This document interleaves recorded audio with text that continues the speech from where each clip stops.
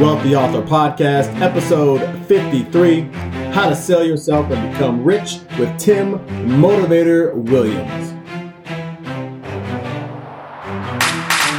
Welcome to another episode of the Wealthy Author Podcast. I am your host, D. Orlando Fortune. This is a show about business and authors. With the growing demand for information, entrepreneurs must learn how to turn their ideas into words on a page that bring in cash and share a unique message. This podcast brings you the strategies, tips, and bars to do just that and do it well using a book. Wealthy Author fam, this is one of the best offers I've created. It's my new book, The 4-Hour Book, and I'm practically giving it away. For only $7, you get the ebook, the audiobook, and $189 in bonus materials to help you write your first book or your next book. Go to 4hourbook.com/letter, Letter, to get your digital copy right now. And within minutes, you'll have access to download the book and your bonuses. Now look, I know everyone cannot afford to hire me to ghostwrite their book or manage their entire book project. Plus, I don't have the bandwidth to take on every author I meet. Now, I wish I could, but I still want to help you become a wealthy author. So I put my best strategies and tactics into the 4-Hour Book so that you can write the book you need to write for your business. And if you prefer listening to your books, you get the bonus audiobook of me reading the book to you as one of my gifts to you. Plus, you get my signature book formula checklist to keep you on track as you go on your author journey. And you get the signature book profit matrix to plan out your book sales funnel. Because we all know a book doesn't make you rich, but it does take you to the riches. And then you get a couple of over-the-shoulder recordings of me showing you how to record your book, get it transcribed, and self-edited. Yo, I'm shaking my head right now because I might be over-delivering. And here's the thing. I'm okay with it. You deserve to become an author. So go to 4hourbook.com/letter, Letter, and start your author journey today. So a quick announcement before we get into this interview. It is being released posthumously. The gentleman who I'm interviewing in this interview, he died just about 2 months ago as of this release. It's a sad thing. It seemed like he was a great guy from the times that I've spoken with him on the phone, and from the people that I have met or should have read about who have met him, all speak highly of him. Great guy. So a lot of the links you see that he gave to me that you're going to hear about in this episode, they are not active right now. I do have a copy of his book, and it's a really good book, y'all. But the book is still available on Amazon. Okay, so that book is still actually available on Amazon. That is his book. But the other links to his direct pages, to his trainings, to his swag line, t-shirts and stuff, they are not available, even though you're going to hit a mention. Social media is not up necessarily for you to post or comment with them. But I spoke to his sister and told her I wanted to release this episode anyway. She was like, go for it. He was all about his business and his message, so please do. So here we go. Let's get introduction before we get into this episode. All right. So 4 things we want to point out before we get into the episode. That is that you're going to hear a story. Okay, first off, Tim loves his stories. And he's like a lot of the great speakers you hear coming on that lineage of like Les Brown and such, where he doesn't make a point without telling a story. And every story he tells has a point. So we ask him a question, he goes into telling a story before he comes out with his point. So there's stories all throughout this episode. And I didn't cut anything from it. This is just a nice, lengthy conversation with a lot of me just listening to him tell his stories, okay, to answer the questions that I've asked him. But he does give a story about how he goes to college. He gets his college paid for by being bribed. Okay, his grandparents bribe him with a car to get him there. You can hear more about why that happened and what happened as a result of going to college, how it actually changed his life. Okay. So he got a car and more out of going to college, right? And graduating, I should say.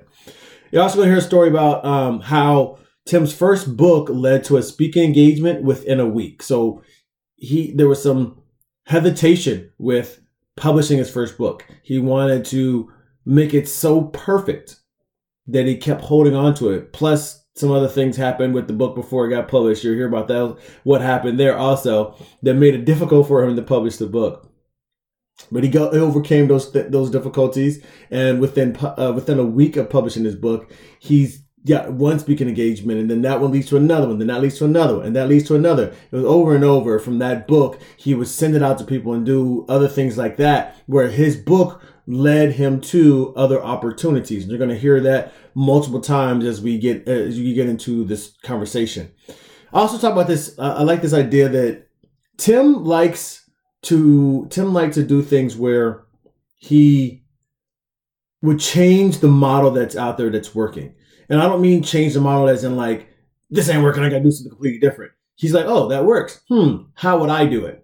And he would try to shift it and make it improvement, or just put his little spin on it without taking away from the core thing. See, sometimes, and I'm a similar type of person where I will see like, oh, everybody's doing this. Well, I don't want to do what everybody else is doing, so I'm going to do it a little bit differently.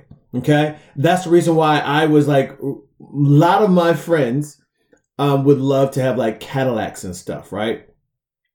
I'm like, I'm not getting a Cadillac. I'm getting a Lincoln because I want to be contrarian. I'm that type of guy. The similar thing is I was going with Android while my friends was, and a lot of people were going towards iPhones and all that. So I'm like, you know what? Not only am I going to get Android, I'm going to get a Samsung. I'm not going to get way off brand, but I'm going to get this Samsung and proudly get Samsung everywhere. Okay. There you are, you iPhone users. It's all good. I love iPhones and everything too. But anyway, that's how I am.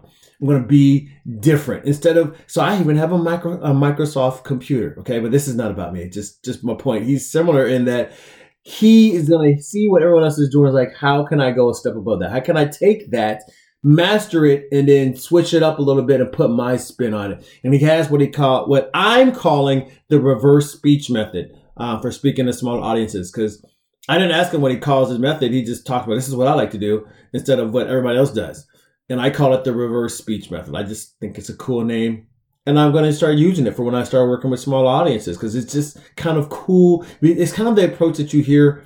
If you've ever been on a Ask Me Anything, if you've seen any of those Ask Me Anything, the AMAs, like on live streams on Instagram, back on Periscope, if you remember Periscope days, Facebook, things of that nature. Now you're doing some things that on YouTube, or is Ask Me Anything. It's similar to that is what what I'm naming the reverse speech method. You hear about why he does his speaking, why he did his speaking the way he did it, and how it was more powerful and empowering to his audience. And finally, how to find a team of interns for free. It blew my mind that I had heard this strategy from different people in different ways of getting it done. So the fact that I heard it on the interview just was like, all right, obviously I need to do this. More people are doing this than I want to give credit to. And I was like, how did I not know this? I'm out here trying to find somebody from Taiwan or wherever to pay them in $3 an hour, right? And provide them a good living, and having me an expert that's mastered, emails or whatever maybe that I need that person to do. And here this is someone that I can get a team of for free. Okay, well, you'll hear about it here in this episode. But that's enough introduction. There's plenty of stories in here, y'all. Plenty of things to keep you engaged. A lot of these funny little quips that I don't know if he's creating them on the spot or what he was doing, but he had these nice little quips to keep in mind the messages that he is presenting all throughout the story, and all throughout this interview. So let's get into it. All right, y'all. Welcome to another episode of the Wealthy Author Podcast. And of course, we have another magnificent author on today's episode, Mr. Timothy the Motivator Williams. One I don't know if I'm only. supposed to say motivator. Am I supposed to The louder the better. Talk loud, draw crowd. There you go. And a Motivator Williams. We have in the house here today. Been trying to get this brother on the phone, on a Zoom call, I should say, for a while now. When I first came across his book, and I was like, this is interesting. Started watching some of his videos and was like, this brother knows what he's doing out here. So I really, and y'all, I'm gonna let him tell his story. So let me go ahead and get a short intro, and then we're gonna get right into it and let you do your thing, man. I'll let you do your thing. So Timothy the Motivator Williams is an author, business sales strategist, a motivational speaker, and an expert sales trainer. Yo, Timothy, welcome to the show. Thank you. Motivator, welcome to the show. Thank you for having me. Glad to be here. And those for you you can't see it. This is Motor, Motor Vader. So there it is. Sell yourself and become rich. There we go. And you're gonna see. We're gonna get into why you chose that name. I'm definitely gonna ask where that came about. But before we get started, of course, I love to start off with a simple little softball pitch here. What are you reading now? Oh man, I'm reading, and I'm gonna have to really totally be honest with you. I'm a multitasker and task switcher, so I never just do one thing. It just depends on my mood at that moment. It's so many different books I have, in my phone. Contagious. I can't even. It's so many, man. I download way more than I have a chance to read. That's the bad thing, man. I'm gonna be totally honest with you. This is going to sound arrogant. But when I get that question a lot, and I'm a real perfectionist, and I found that out by reading my horoscope. I don't know. I was always wondering why I am the way I am. To give you an idea how much a perfectionist I am, I had an idea for this book in 2005, didn't finish it till 13, didn't put it on Amazon till 20. So if you want to know really what I'm reading, because I found it off the website. It wasn't on Amazon. Yeah. I was afraid to put it out. I'm like, it's not ready. Excellent. And I definitely get you on the having a lot of books more than I read. Because you have on Google, on your Google Drive, you have Google Play Books, right? And so you can just upload books into there. There's a limit. I didn't know there was a limit. Oh, you can only go to 1,000 books. Guess how I found out. Oh man. I got 1,000 books on one, and of course, if you got Gmail, you got about 4, 5, 6 Gmail accounts. So I just switched over to a new Gmail account. I don't like limits. Oh man, I don't like limits. No, I hear you, man. I hear you on that. I was like, why can't it upload?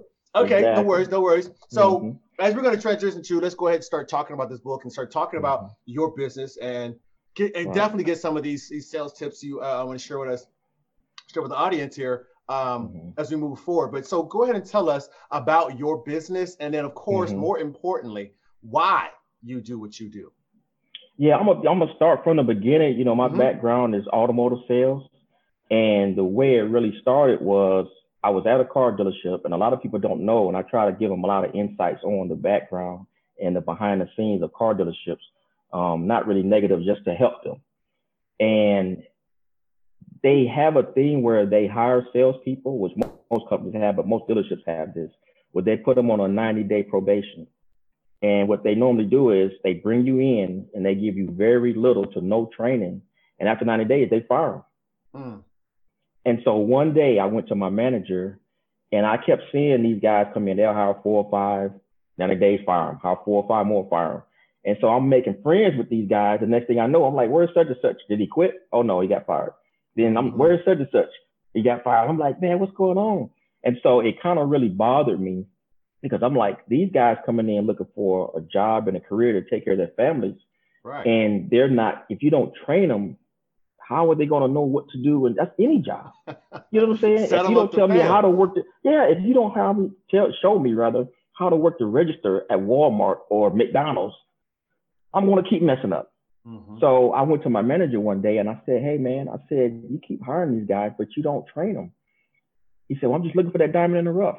I said, well, polish them. I'll listen at you. But I was always that type of person. I mean, I just, you put your pants on one leg like mine, so I speak my mind. I've always been like that. And so what happened was, this is kind of interesting, and hopefully I can bring it all out. Is in my mind, I said I want to train some salespeople so they won't get fired. But I never went to them, like, hey man, I can help you if you need any help. I didn't do that. I just put it in my mind. It took me years later to really hone this.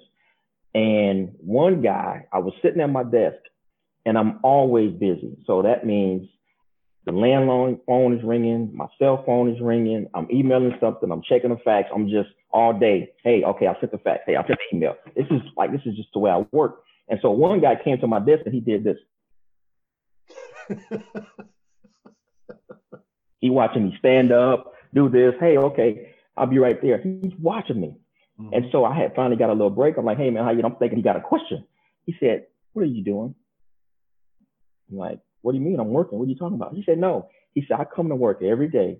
I stand outside and people come in looking for you all day. And he said, every day you're selling 3 cars. People come in, they look for you, they leave in a car. Hey, I'm looking for Tim. Hey, I'm looking for Tim. Hey, I'm looking for Tim. He said, are you on the phone? You doing it? He said, what? How? He was basically asking me, how are you doing what you're doing? But he said, what are you doing? So he was like, what are you doing? How are, he couldn't really get it out. And so I said, I tell you what, I said, be here in the morning at 8 o'clock. We're supposed to be here at 9 because we have a meeting every day at 9. I said, I would train you for an hour because at 9, I'm too busy. I don't have time. I said, not that I don't want to. I said, but I just have so many people coming in. I wouldn't have time to do it. I said, but if you be here at 8, I'll know you're serious. And the next morning he came in at 8 and I started training him.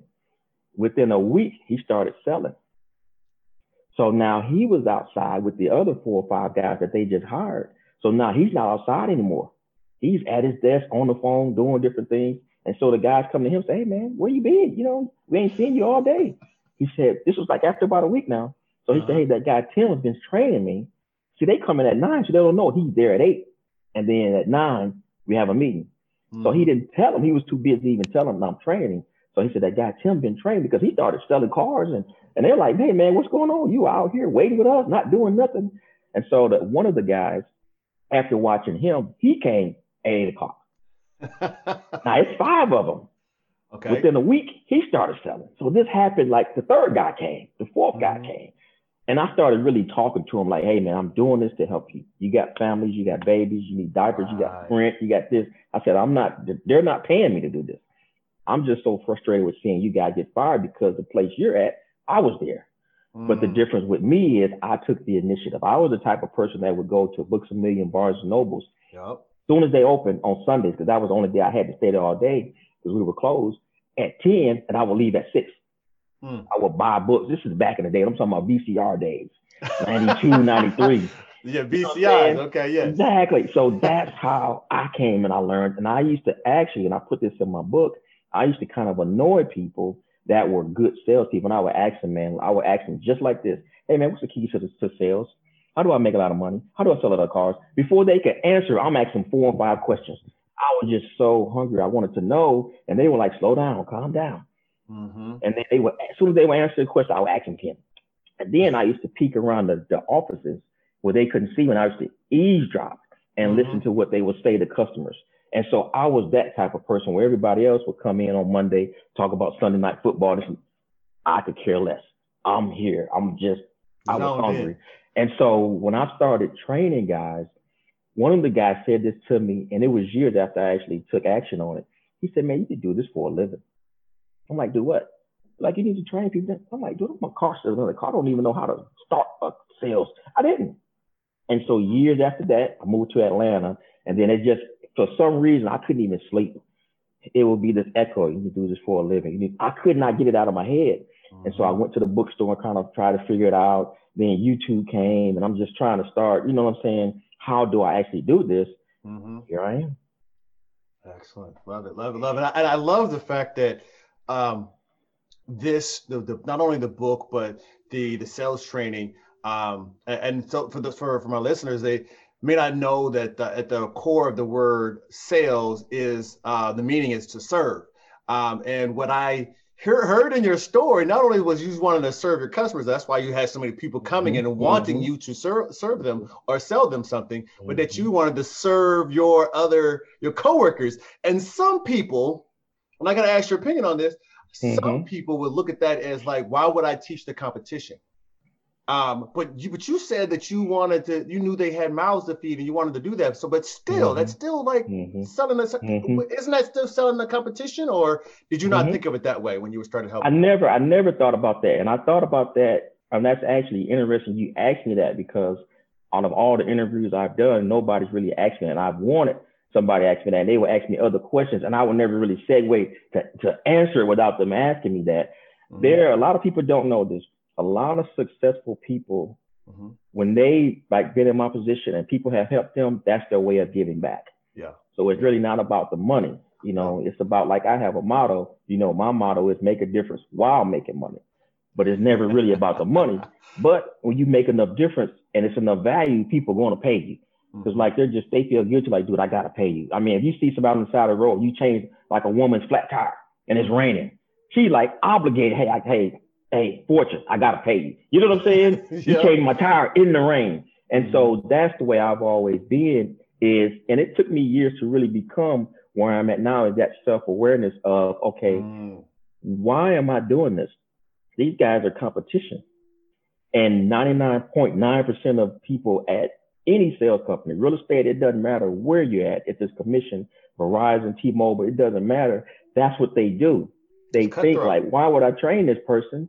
That's competition. But now this is going to sound arrogant. I work so much and I'm so good that you're really not competition. My thing is, I'm going to train you and I'm going to beat you, but I'm not really trying to beat you. It's Say just that something again. that's going to happen. He said, I will train you and I'm going to beat you. Now, I just need better competition. Exactly. But here's the thing. I have to explain that. I can't say something without really explaining like a situation that happened. And this is an actual situation. I was at a car dealership and I saw this guy putting business cards on windshields on Saturdays.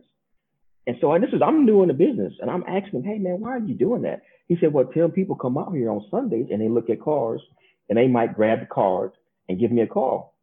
And so I'm always the type of person where I always take an idea. I never copy it. I just take it to another level and I never stop. I just keep improving it. Just like our phones. They had the 3, now they got the 22 iPhone. They just keep improving the phone. And that's why I am with ideas. And so I just thought about that. And the next day, what I did was I actually planned it because I took my briefcase home. I went to work on Sunday. Now we're closed. The car dealership is closed. I dressed for work, had my briefcase, had applications, pens, highlighters, business cards. I had everything. And so I said, well, people go to church on Sunday. Let me think. I said, well, I'm going to stay from about 2 to 5. I went in and I didn't bother people. When they walked up, I gave them a card and I left them alone because most people don't want to be harassed. They just want to look without any pressure. That's why they come in on Sunday after hours. Yeah. I already knew this, but I didn't know until now that I was really thinking like a salesman is supposed to think. And I would just give them a card. I would leave them alone. And somebody else would come out and then they would come to me and say, hey, what's the price on that? Or what's the model? They would start asking questions. And what happened was on Monday, I would sell 3 cars. So what happened was— That's the way to start the week off right there. But people don't know. This is what happened. Some people will come in on Saturday and sometimes either their bank or credit union will be closed. So they will have to go there Monday, check it out, whatever, or go get a check or whatever. They say, I'm going to go. You know what I'm saying? I've already checked, but now I'm going to tell them I want this car. So they'll come back Monday with a check. But Sunday, people would come in and this guy, I had a customer and I was selling them. And this guy came in my office and said, hey, Tim, you got a customer over there waiting for you. I said, okay, I'll tell him I'll be right with him in just a minute. So he was talking to the customer because what most salesmen do is they try to take your sale. Since you're busy, let me go ahead and take part of the sale. And he was talking to the customer. I'm going to get into why I can't take mine. What happened was the lady told him, oh, yeah, I talked to Tim on Sunday. It was just small talking. So he told the salesman, I talked to Tim on Sunday. And the salesman corrected her. He was like, no, we're closed on Sunday. You talked to Tim Saturday. She said, no, I was here Sunday. He was here. So he couldn't get it wrapped in his head that what in the world Tim doing up here? So he told the lady Saturday. She said, no, Sunday. I was here yesterday. So my customer left, and the other customer came, and I sat him down. So he kind of was like, "Come here, man, come here." So I stepped it off, and he said, "That lady said you was here Sunday." I said, "I was here." She was like, "You were here Sunday? We were closed." I said, "No, you were closed." So he kind of started getting kind of like a little attitude with me. And I said, "Okay," I'm thinking to myself, "Okay, let me go ahead and shut you up." I said, "Let me tell you something. I got to tell you, I got to make this short and sweet because I got to get to my customer. Because I got another customer that already called me their cousin. So I got to get them out, get them out, and get them out." And set up for tomorrow. Exactly. I said, "Let me explain something to you." I said, "I do more work while you're asleep than you do while you're awake." Bars. Okay, look. I need you to repeat that slowly for those who just didn't hear it when it just went right past their ear. You do more work. I do more work. I told him, I said, "I do more work while you're asleep than you do while you're awake."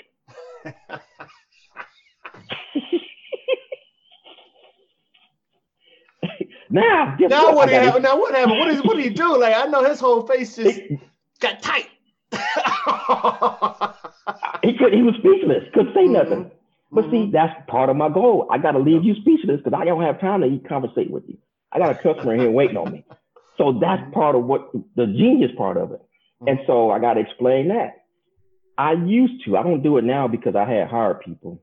I used to go to sleep like early, 8:30, 9 o'clock, and wake up about 2 a.m.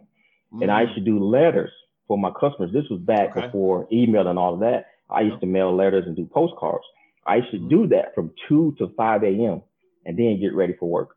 Okay. Yeah. You remember going to the grocery store, they used to give us these brown bags? Yeah. Groceries. I used to fill one up every day with envelopes. Okay. Take them in. They would stamp them. I did that every day. So you were just paying for just the letter, the paper, and the envelope. They were mailing them off for you, or they were paying for the paper. They were paying for the envelopes. The dealership provided. You just had to put your time in it. So my thing is, why not? If they're paying for the envelopes, they're giving me the stationery. I'm copying on their copy machine. They order the business cards, which I order mine now because mine are personalized. Because back then they used the white cards. Cards, I've never used those. My business card has my picture on it, and on the back of it says, "If you refer a friend or a relative, I will pay you $200. Absolutely. Most salesmen and even real estate, they just have a white business card and nothing's on the back. My thing is that back of that card is real estate. Put something on there, and that's what I did. Excellent. So okay, now we gotta go a little bit deeper before we get into 2000. Was I think you said 3 when you first started? You first started writing it. When I first started. When you first started writing, first started writing the book. But before we get 2005. into that, 2005. Okay. Before we get there, you're talking about 90s up until this point. You perfecting these systems. You're starting to teach these systems eventually. But there's something that has created this drive, right? Something has built up this this attitude of I'm gonna make it happen. Period. Whatever it takes to make me better, I'm going to go do that. So, what was that? What was that? What do you believe? What was that moment that you believe in your life that kind of switched? Like, I got to go do me, and I got to do me to the fullest. Yeah. It's actually I had 2 situations that happened. One way before I even got into sales, and I have to tell this to help a lot of people. When I was in high school, all the way from elementary to high school, I got bad grades all through school. I was totally unfocused. So for 12 years, I didn't think I was smart at all, period. My grandparents is really the catalyst that helped me to get to where I'm at. Because my grandmother told me, she's like, well, after high school, you're going to college. And I thought it was a question. I said, no. She said, no, I'm not asking you. Because she was kind of like, I have to tell people, and people that know her would say, yeah, you're right. She was like Medea. She told her the pistol everywhere she went. She didn't play the radio. Everywhere. I got plenty of pistol stories where she pulled it out in the mall, on the white lady. I got plenty of stories. So she said, no, you're not listening to me. I said, you're going. She said, I know you're going because my grandparents always owned their own business. My grandmother was a retired surgical nurse. My grandfather was a mathematician. And so they opened up stores And they had a convenience store in the back. She taught sewing, knitting, and quilting. Okay. She had these actual classroom chairs where you sit down and had a desk that come across, and she had sewing machines on them. And this is, I'm 4 or 5 years old. Then they open up a daycare. Then they open up a retirement center. They've always been in business. And she told me one day, she said, "You're going to college." I said, "No, I'm not." I said, "I'm getting bad grades in high school. I'm going to get worse grades in college because college is tougher." She was like, "Let me explain something to you. You don't do homework. You don't bring books home. All you want to do is play basketball and chase girls at the mall." She said, "You do not know how smart you are because you haven't applied yourself." Ooh, and she was telling me, exactly, she was telling me that, and then years later, I figured out that, what I tell people now, that it's difficult to see the picture when you're in the frame. So what she was doing was seeing me just growing up doing things that I was smart. But when I went to school, I just couldn't get it. And her and my grandfather one day, because we had stomped down arguments. I'm slamming the door. I'm not going. I'm yelling, hollering, because I'm like, you forcing me to go somewhere I don't want to go. And I tell people, in my mind, going to college was almost like prison. And I tell people when I go out and speak, I said, who in here wants to go to prison for 2 to 4 years? And the way you shaking your head and you thinking, that's how I felt about college. I was literally feeling, I don't want to go. And her and my grandfather one day called me in the living room. I was in the dining room. And she said, me and my grandfather talked. And we know you don't want to go to college. You don't think you're smart. But if you do, and you bring home a diploma, don't have to be straight A's, upon graduation, we will buy you a brand new car. And since this is what I have to tell people. All I heard before a car was wah, wah, wah, wah, wah, wah, wah, wah, wah, because I'm sitting there like this. And then I said, wait a minute, repeat that again? What did you say about a car? Because I wasn't listening, because we've had these conversations over and over. And I went to my bedroom, looked in the mirror, and said, hey, can you do this? You're going to get a car now. I went back, I shook their hand, I said, let's do it.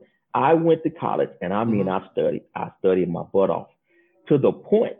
Now, you talking about somebody, when I was in high school, you send me up to the chalkboard to do a problem, I'll be there all class. I can't figure it out. You talking about a person, I'm in college. One day, the professor got called to go to the office. As soon as he walked out the room, I stood up, went to the chalkboard. Now, I went to school for computer repair. Class is electronics technology. These is not easy classes. We talking about wait a minute. You went from I'm barely getting through my high school to like I'm gonna pick one of the hardest subjects, and this is in the early days of still understanding how to put together computers. Exactly. Because my thought process was, in the year 2000, cars are going to be flying, this, and this. Oh yeah, the Jetsons and all that. The money's in computers. I said, I don't know if I can do it, but that's where I'm going. Yeah. So I'm taking robotics, drafting, and we got schematics. If you ever look inside of your phone or your TV or your computer, that's what we were doing. And we had diagrams. And so the professor walked out. And as soon as he walked out, I got up and I went to the board and I started off where he finished. And I'm talking about my friends, because this school, it was maybe 8 or 9 blacks. Right. And it's like 4 of my friends, we hanging together. And they're looking at me laughing because they're thinking, okay, because I'm a jokester. And that's what they're thinking. I'm going to go up here and just tell some jokes. I got up there, man, and I was like, okay, if this resistor here is this, what capacitor needs to be here to get this output right here? And they looking at me like, this boy trying to teach a class. Everybody was quiet because at first when he left, they're just sitting there, they're talking, and I'm up there, and I got the stick and everything, and I'm like, okay, now what resistor you need to be here for this and this, for this capacitor to get this output? And they're answering, I'm like, no, that's wrong, because if that happens, it's gonna blow this capacitor because you got 150 capacitor, and I'm going over the whole, and they're looking at me, and this is what happened. The professor came back, but I didn't know it because the door was like here, where you walk in, and I'm here on the chalkboard, and he walked in because my friends told me later, he walked up to the door and saw me and did like this. So and people, the classmates were looking at him, but they're just moving their eyes. So I can't tell because they're not. Right. And so I'm just doing this, and I'm looking at them, and they're looking at him and looking at me, just moving their eyes. And I don't know, he's behind me, and he's standing there like this. And I'm this, and then I'm going over everything, and they're saying this. I'm like, no, that's wrong. And I'm giving them the answer. And then somebody got a question. So I turn around and I see him. I'm like, oh man. And so now I think I'm in trouble or whatever, but I'm really not, you know what I'm saying? Right. So I go and sit there. He's like, no. He said, no, get back up there. He said, nah, you ask some questions. I got some questions for you. So he started asking me questions just to see this. And I sat down and he was like, that was good. Let's give Timothy a round of applause. That day was the day I said, okay, if I put my mind to it, I can do it. That's what's up. Love it. I love it. I love it. That's interesting. So there was this moments of you just deciding I'm going to do this, and it continued to carry on. I see now hearing that story and deciding I'm going to apply myself. I'm going to learn this. Not only am I going to learn it, but I'm willing to go up and teach others in order for me to, not only for me to learn it better, because I want to help the class too. And I see that same parallel going into the sales and your car salesman and then going, okay, so you see the pattern continuing on there. All right, so you've been teaching you've opened some sales classes doing that. And it's 2005. What would you start to write your book? Why do you start to write this book? I'm gonna be honest with you. I had told myself I left here where I'm at, Alabama, and I went to Atlanta 2002. And I told myself before I left, because I'm trying to not forget what I was telling you earlier about what I was thinking in my mind. I told myself I want to meet a millionaire. I want to have them mentor me. I ended up meeting two. Okay. And what happened was, yes, he does. Exactly. One of them, and that's what I'm trying to get to. And so you see where I'm going. And one of them told me to write a book. And now I'm kind of was like, back in my school days, I can't write a book, and I got it out. Well, yes, you can. You know what I'm saying? I'm going back and forth. Like I got bad grades in English and literature class. And so I was like, do this. Because I'm thinking, okay, I did this in college, I did that, and I did this. I can write a book. Because I had never thought about. I left work. I was sitting there at work, left, went down to the office supply store, got this really nice notebook, and I just started writing chapter 1. And that was it. It was on from there. By hand, huh? That's all right. It. So something I want to speak out, bring up here with to the Wealthy Author family, and that there's this idea of mirror work. So in my high performance coaching, my high performance strategy, when I was really focused on doing that and really getting into all these study and so forth, I wrote that book, Unlimited Potential. And in the book, Unlimited Potential, I started talking about creating this success database, right? And what I heard you say a couple times here, over and over, when you start hitting your success or saying, I got this challenge that you want to go up against, and a part of you's over saying, man, we can't do that, this and that and the other, man, we ain't never done that before. Think about all this time where you failed and you couldn't do this and that. And then you got this other side of just like, man, but we did this, we did that, and we with the hustle. This is how we got it. You know, so this is how we got to it going. And we got that battle going on in our head, right? So as they say about the old Indian story, talking about they got two wolves in your head. One is a fear, one's a success. Which one you feed? You feed the one that's going to the success, right? Exactly. But I heard you talk about the success database. You start tapping into that successes and reminding yourself of the things you've been successful at, however small or big it was. Because in college it was small, but you were growing it. When you got to the next level, it was a little more. And now you get to start to write this book, you have even more of a bigger database of success that you tapped into. But you also were still doing that mirror work of looking at yourself and like, what are we going to do? So I appreciate you giving us the details, giving those finer points. And I want to make sure someone is wanting to write a book right now is thinking about it. And they're like, I don't know if I should. I don't know if I can. You just heard a strategy. Man, let me tell you something. It's a couple of things on that, because I coach a lot of people. And the interesting thing is, I don't know why. I'm going to keep throwing it up here. Every time I show my friends, I had a rough draft of this. It was just, I used to go to FedEx Kinko's and print it out, and it was in the little binder. You just need it. I went there. Let me tell you, man, I went there and I was almost like that. You remember that Jerry Maguire scene when Tom Cruise went in there to that FedEx? And he wrote that mission statement. I was going to FedEx for years getting that book printed off, and went in there one day, and one of the guys worked there asked me, he said, you done with that book yet? And I had it, and I said, yeah. He was like, Tim, because he used to print them out for years. I used to print them out and then sell them, print them out and sell them. But what you just said is interesting, because I think about that so much. And I tell people, when you think it, ink it. And what I mean by that is keep a little notepad in the car with you when you're at the red light or whatever. Keep a little notepad by your desk at night, because one thing we don't know is at 3:30 a.m. is the quietest time. And most people wake up, go to the bathroom or whatever. What we don't know is that's when the creator is tapping you on the shoulder. Yes, and he wakes you up. When he wakes you up, you think it's to do it or whatever, or you may hear a little noise. No, that's when he can get your attention. Mm-hmm. And when you have those ideas that, okay, I want to write a book or I want to do this, those are not what's called just as happenstance. No, he's trying to let you know that, hey, you wouldn't even have that idea if you couldn't do it. Mm-hmm, mm-hmm, mm-hmm. And I tell people, what you got to do is start living your life as if it's rigged in your favor. Live your bars. Okay, rigged in your favor. Okay, I'm sorry. Live your life as if you can't fail. And I tell people, what would you do if you knew for a fact you couldn't fail? Mm-hmm. That's a tough question.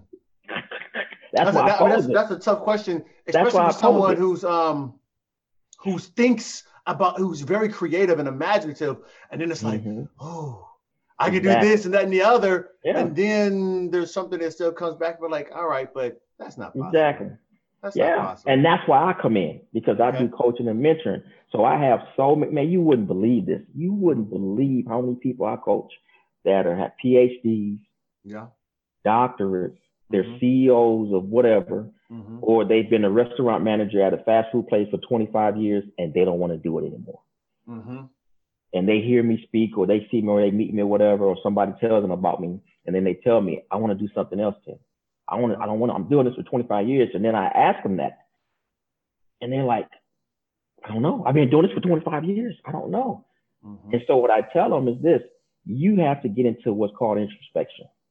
You got to go to the park and go sit for a couple of hours, just shut your phone off and just let that creativeness, which is divineness, talk to you. You know what I'm saying? Because we talk to ourselves and then we talk ourselves out of things. But that's because we don't understand the conscious mind and the subconscious mind. The subconscious mind cannot differentiate between a penny and $1 million. It can't differentiate between a lie and the truth. And so once you start tapping into that, you can actually put the forces in your favor. And that's what I had to figure out, because I saw myself being successful, but I was trying to figure out, okay, how was I able to do this? And I had to figure out the theory, the theory of the principles that guide your actions. And so I figured it out, because I went back, literally quit my job for making good money and went back home and said, okay, I'm going to figure out how I did this. And I went and did. Wait a minute. You quit your job and said, I'm going to figure this out. Why was it so important that you had to quit? This is my life. This is my life. You know what I'm saying? You didn't want it to be just continuing out by happenstance. You wanted to be something. Exactly. If I decided to do this, I have a system. I need to do this. Exactly. Okay.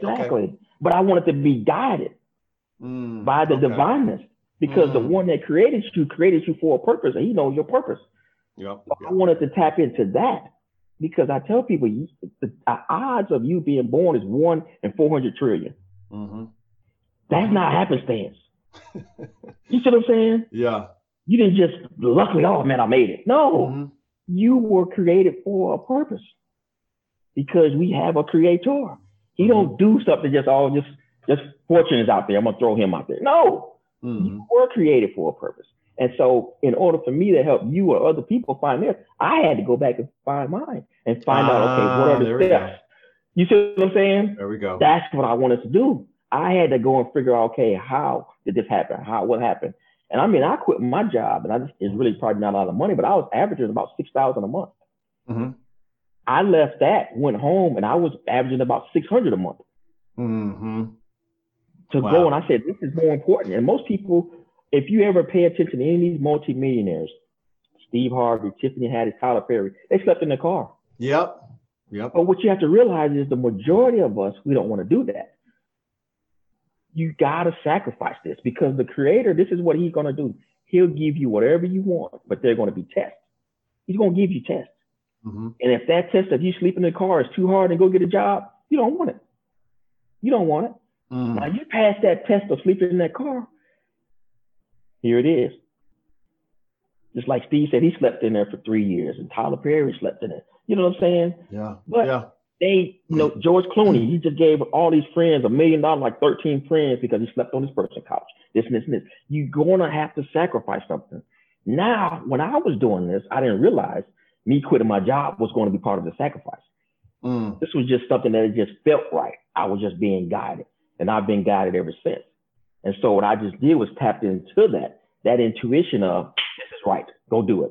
It's like right now, I don't work a job unless I have my own time, my own schedule. I do what I want to do, and I can. But one thing that helps is I'm really good at what I do.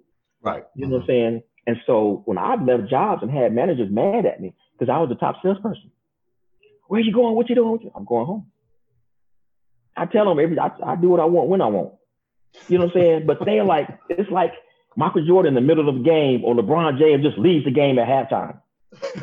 You think about what the owners like, dude, where are you going? I do what I want to do.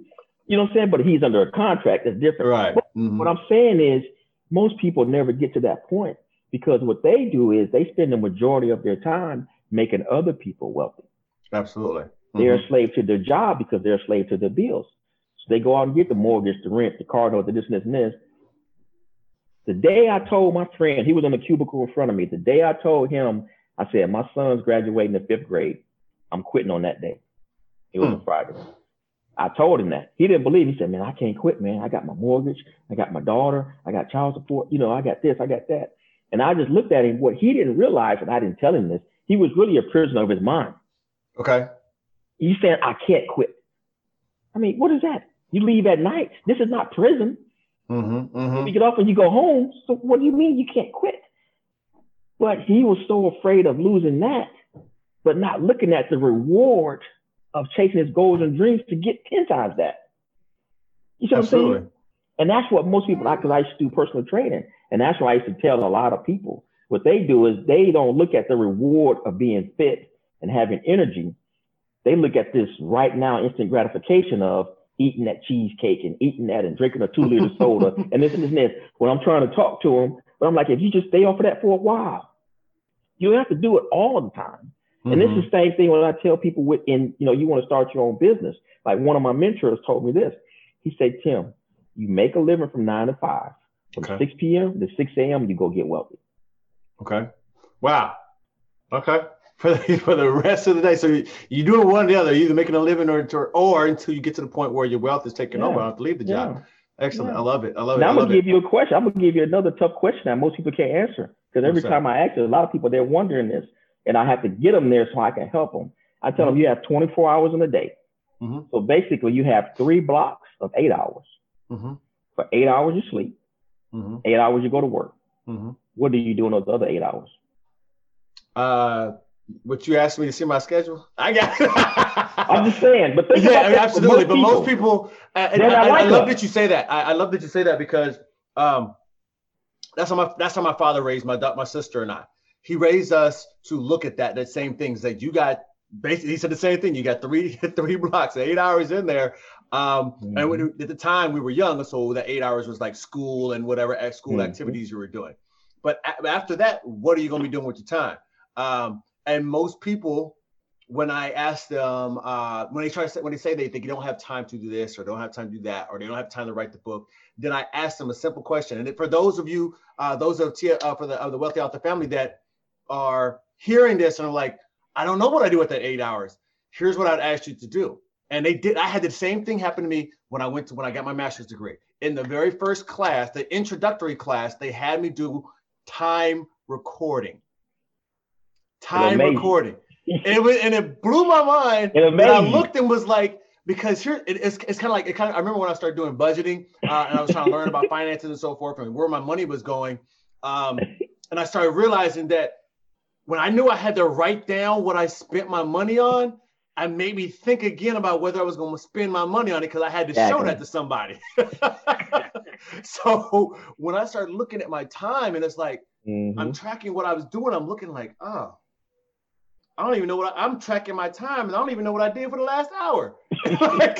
So I really just got lost in that hour. I just lost the time. And so And that's what a lot of people I find are doing is that when they look at that time recording and they start doing it just for a few days, a week, they notice like, oh shoot, I spend 3 hours. I remember one of my first authors, she was like, she was spending like 3 hours a day, watching stories. Now, watching her stories. Now, those of you who are kind of young, with the other family, stories are soap operas. That's what her grandma used to call it back in the day. They soap operas. She watches her stories. And I'm like, all right, so you got 3 hours out of your day that you could be writing for 30 minutes. Exactly. And using the strategy that I give you, she's not even writing. So it's 30 minutes, it's 15 minutes of talking. You can't, she's like, here's what she's finding. She's like, I guess I could record them. I was like, look, and then when you fast forward through all the stuff, you skip all the commercials, you end up being the same amount of time anyway. Like I had to think about it, but she didn't notice that that's where her time was going until, and she, at first she wasn't willing to give that up. And there's some of us are not willing to give up that sacrifice, that block of time in order to get what we want. So I love that you gave that example, and it's a great reminder. Use that, y'all, if you have not done it yet. Okay, so 2005, you started writing the book. Now you're writing it by hand, obviously. Tell me about until I lost it. You lost it? And I lost it. This is what happened. When I was in Atlanta, I wrote 5 chapters. Okay. I left Atlanta 2007. When I come back, I got boxes and boxes. And so I couldn't find it initially. I'm like, okay, so every Sunday I'm looking. And I really know why I didn't find it now was because I think it was at the bottom of a box and the notebook was black. And so, you look and it's like, exactly, you don't see nothing. And from 2007 to 2012, I couldn't find it. Did you keep writing? This is what happened. From when I wrote those 5 chapters, when I lost it, I couldn't find it. I told myself, I'm not going to start back until I find it because I didn't want to start over. Because I wanted to keep that same thought process. Because the way I wrote the book, I tell people it's like a volume. And so I didn't want to start over. And so what happened was I was sitting at work one day and it was like a ton of bricks fell on me. I was like, you got to be kidding me. I was reminded I had emailed those 5 chapters to a lady when I was in Atlanta because she was going to help. It was in a folder in my Yahoo all the time, in a folder. Oh. I went to my Yahoo and typed in Tim's book and it popped up. I had it the whole time. I printed, it was like something fragile. I printed it out. I'm like, I hope it prints. It was like it's right there. So I printed it out and then I went home and this is what happened. Actually where I'm at now, I'm at my mother's house. I went in the bedroom and from 2 a.m. to 7 a.m. I wrote, which I started typing it in a Word document. I wrote for 3 weeks. Now, here's where it gets interesting. When I was really on a mission, I had this small little computer table and the bed was like here. And so every morning I would wake up at 2. I would have 3 notebooks on the bed. I was writing ideas for the book. I would write it down and then I would start typing it. I was writing another book. I would get ideas for another book. And then I also, because I was writing this for sales, I would write questions when I would go to different companies and pitch, do the sales training. And then I would write with the objection they would say. So either they would say it's too much or they don't have time. So I did that for 3 weeks. I'm writing a book, writing another book, and I'm writing what they would say and then what I would say. Okay. So I'm writing 3 notebooks for 3 weeks at the same time. I was writing this one, then writing that one, start typing. There you go. But you were in that zone and letting it nobody's bothering you. That's why I have my little lab in the basement. I call the lab. When the doors close, you need something really needs to be going on. Like, I'm gonna come out eventually. Let me be. And I'm like, that's it. So okay, that's interesting. It's in your email. Which, by the way, is a great way for you to remember, a way for you to store your information, y'all, for that. Because unless you using these big names, big companies, you can definitely store as a draft there in your email. If you don't have anywhere, don't have any hard space or space on your computer, whatever it is, excuse you got, you can type it in there as an email, save it as a draft, and send it to you. Now I want to say something before I forget. Yeah. Because you had mentioned about the young lady wanting to write a book, but they didn't have time or she didn't have time or whatever. Yeah. This one of the things I teach and coach people, mentor them on, is creating time. Okay. Now, this is where it gets a little bit interesting, which I started studying metaphysics in like 93. And this is the way I live my life. I don't live in time. Okay. So what that means is 3 p.m. and 3 a.m. is the same to me. Okay. So everybody that I coach, I tell them, you got me for 24 hours. So which means if somebody calls me at 3 a.m., the first thing I'm going to say is meet me at the Waffle House. Okay. 9 times out of 10, they're not going to do it. Oh, Tim, I got to be to work at 9. I got to, and I just sit there and do this. I said, okay. I said, you have what's called excuse-itis. I said, meet me. I didn't say meet me for all day. I just said, meet me there. I'll drive to wherever the closest one to you at. I'll meet you at that one. If it's around the corner, whether we meet for 30 minutes or an hour, because I'm trying to get them to understand is it's okay to, like we talk on the phone or whatever. But what I need to do is because they ask me questions or whatever, what I need to do is I need to look at your body language. I need to feel your energy, because I do not pay attention to what you say. I pay attention to how you say what you say. So when I ask somebody, what would you do all day if you didn't get paid for it? Because this is what I ask the CEOs and different people. And they say, I've been doing something for 25 years. I don't know what I would do. And this and this. And that's the first question I ask them. What would you do if you didn't get paid for it? All day. That's your passion. Your purpose is what you're made for. Your passion is what you're paid for. So we're going back to that other question I just asked. You just threw that one out there all slick, right? you just threw that one out there. Your purpose is what you're made for. Yeah, your passion is what you're paid for. You just slid that one in there and keep going. You got to. Because here's the thing. Because here's the thing. Just like that question I asked earlier. You know what I'm saying? What would you do? No, I asked you. I said, live your life as if it's rigged in your favor. And that actually is like co-mingled with that other question. What would you do all day if you didn't get paid for it? And see, what most people don't think is, and they don't know is, your passion now, because of the internet and everything, we're living in a digital world. Absolutely. The technological age, you can monetize that. But most people don't know how to do it. Right. So to give you an example, where I go out, like you see my shirt, I have all my little clothing lines. So all of my businesses, I got 7 websites. Every website, I have shirts for them. So when I go somewhere, most of them have questions, different things like that. Like I got one shirt that that's says, thinking of a salesman right there, because I'm literally going, well, today or tonight, I just created a new design. I put it on Facebook and I got some feedback, so I know which of the 4 designs people like, but I hadn't thought about creating one that's a question. But that's the sales. That's why I threw it out there. I can say I'm here to help. Everything I say, it has a strategic. So one of my shirts that says, ask me how to make money while you sleep. So normally when I go out to the barbershop, I try to go to different ones. And so when I go, 9 times out of 10, this guy's never met me. He's cutting my hair. Hey, Tim, what do you do? And then he turns around and looks at my shirt and he's like, oh man, okay. And he's really trying to figure it out. Like, okay. And I'm just still on like, ask me that. Yeah, I'm waiting for it. So he's trying to figure out, because he don't want to ask me, because think about this. If I'm a barber, how am I going to make money while I sleep? Right. Yeah.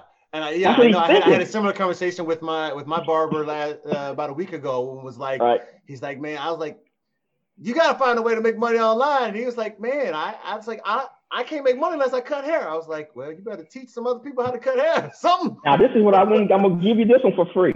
Yeah. The next time that person tells you can't, tell them to take a bat and knock the tee off of that can. Knock the tee off of that can. As a baseball player, I remember that. I know exactly what you're talking about.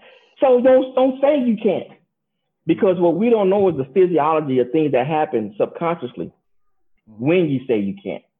But once you say you can, now the universe actually come to your aid, because it will put people, places, and circumstances and events in front of you to help you and assist you. That's what really started happening to me. So like I said earlier, when I said I'm going to Atlanta, I want to meet a millionaire, I met 2. Yep. The universe, what we have to understand is the universe only knows abundance. It doesn't know, like we think limited. I don't have time. I can't do this I can't write a book. I can't do this. The universe doesn't do that. And so once you get in congruent, you know what I'm saying? Like I tell people, if you drive in your car and it's out of alignment, you take your hand off the steering wheel, what's going to happen? Go wherever it's, yep. Exactly. So that's what we do in our life. But if you understand the way the universe works, the way the creator works, and you get in congruent with that, who's going to say no to him? No one should. I know what happened You see what I'm saying? But you can't. You can't, because he controls everything. Yep. So you don't understand when you're doing something, when you're going somewhere, like people say, oh man, that place may not hire me. I'm going to go over there and put application in. You don't know what he has prepared for you. You wouldn't have that thought, that idea, if you couldn't do it. Mm-hmm. And even if you can't, or it says, oh no, we're not hiring right now. Go back tomorrow. Go back next week. But see, what we don't persevere. Now you remember me of Les Brown's story. I got a Les Brown story, man. I took a picture with him. He came here for a conference, and this is what's crazy. In Alabama or Atlanta? At Alabama. Oh, really? They had a lead to succeed. Him, Brian Tracy, all these people. Yeah. And I took a picture, but he is from. It's one of the reasons I wanted to meet and have a talk with him. My dad is from where he's from in Miami. Okay. He's from Liberty City, Miami. My dad's from Liberty City. Okay. Good stuff. Good stuff. So you're saying you got to create time. So how do I, so practically speaking, how do my audience create time? It's really a mind thing. First, you got to get to the point and stop what I call the stinking thinking. You got to stop telling yourself you can't. You know, that's first, because everything happens in the mind first, then it happens, physically. So what you have to do is do that first. And that's what I do. I do a lot of mindset, mind state, and mind frame coaching first. Okay. Because if you can't see it, believe it, you can't achieve it. And so I got to get you to see it before it even happens. And that's when we get into, becoming a visionary. Visionary is what? A person that can see something out there and bring it in here. So you have to reverse engineer it. So you think about it here, however the bigger that you want it. And then you reverse engineer to that. And understand that you're not gonna do all of it. And that's what most people thinking. It's like with me and my book. I didn't do the editing. I didn't do the cover. You see what I'm saying? And that's what I was thinking when my mentor said, write a book. I don't know how to do a cover. I don't do graphics. I don't know how to editor. And this is where it gets interesting. I did some research on editors. Virgo is all the best editor. Why is I'm that? a Virgo. We're perfectionists, the way our mind works. So my editor is in California. I'll tell you how God works. I found her online, on LinkedIn, matter of fact. When I called her and asked her to edit my book, and then she's seeing my phone and asking where I was at. She's from where I'm from, but she lives in Sacramento. Okay. Keep getting connected. Love it. She edited my book. I went back through it and re-edited it. Yeah, I do the same thing. I can't help it. I can't help it. Yes, I know exactly. Yes. So I'm trying to get to your question, because I'm not trying to make it long, but the thing we have to understand is, if I tell people, when they ask certain questions, it has to be explained in detail for you to get it. A lot of people don't know, for you to be successful, you need step-by-step guidance and you need direction. Like a lot of people ask you, well, what's the key to success? Well, there's not one. It depends on what you want to do. Like I tell them, go ask a janitor at a college or a university. How many keys does he have? You got a key to the cafeteria, the gym, the auditorium. And so that's what you have to understand. It's not just one thing or one key to success. There are many keys. You don't have to have all of them. There are probably many janitors at that college, university. So when we're talking about creating time, it's difficult to just answer that, you know what I'm saying? In one little short, it's going to take, and everybody's different. What I do is I tailor what I do. Okay, I got you. Some people, so you're going back to that. So you're tapping into that individual's mindset and what they're doing in order to find. Okay. Because some people, they may have a problem with fear. So I got to get them to overcome that. Fear is a false event, expectation, appearing real. And I have to get them over that. Some people don't have a problem with fear. So I don't have to worry about that with you. So I got to find out, okay, what's the terror barrier? What's blocking? What's stopping you? Why are you saying can't? What's going on? So we kind of have to, connect the dots going backwards and figure out, why are you saying that? Who has programmed your paradigm to say that? Did some of your parents tell you they can't? You can't? Have they told you that? Did the school teacher? Got you. That makes a lot of sense, especially from a psychological standpoint. That makes a lot of sense to me. So I'll move on. But until we continue there, it might be exactly. I tried to answer it, but it's a long answer. No, I got you, most definitely. Okay, so you go ahead and you decide you're going to get the book published. You've been selling this, so you're selling out the back of your car, you're printing off and selling your book. Tell me about what your business was like before you started, like selling the book and trying to get in people's hands, and then after you started. And I guess you can do it at two different levels. When you were selling it as what's your business like after you start selling a paper version of it, and then after you start selling it from your website, the original website. So give us what your business looked like and the transition. Yeah, I didn't really even look at it as a business. I was coaching people and doing different things, and I really was doing it not knowing I was doing it. And what I mean by that was one of my best friends called me. We grew up together, and he told me back in high school, what I'm doing to you now, I was doing with them. Okay. And I said, no, I wasn't, because I don't even remember that. He said he watched one of my videos. He said, man, you was talking to us like this, like you're talking on those videos in high school. And I had to really think about it because I couldn't remember it. And it finally just dawned on me that this is just the way I talk. It wasn't something I'm switching from this. Now I'm the motivator. You know what I'm saying? Right, that was just who I am.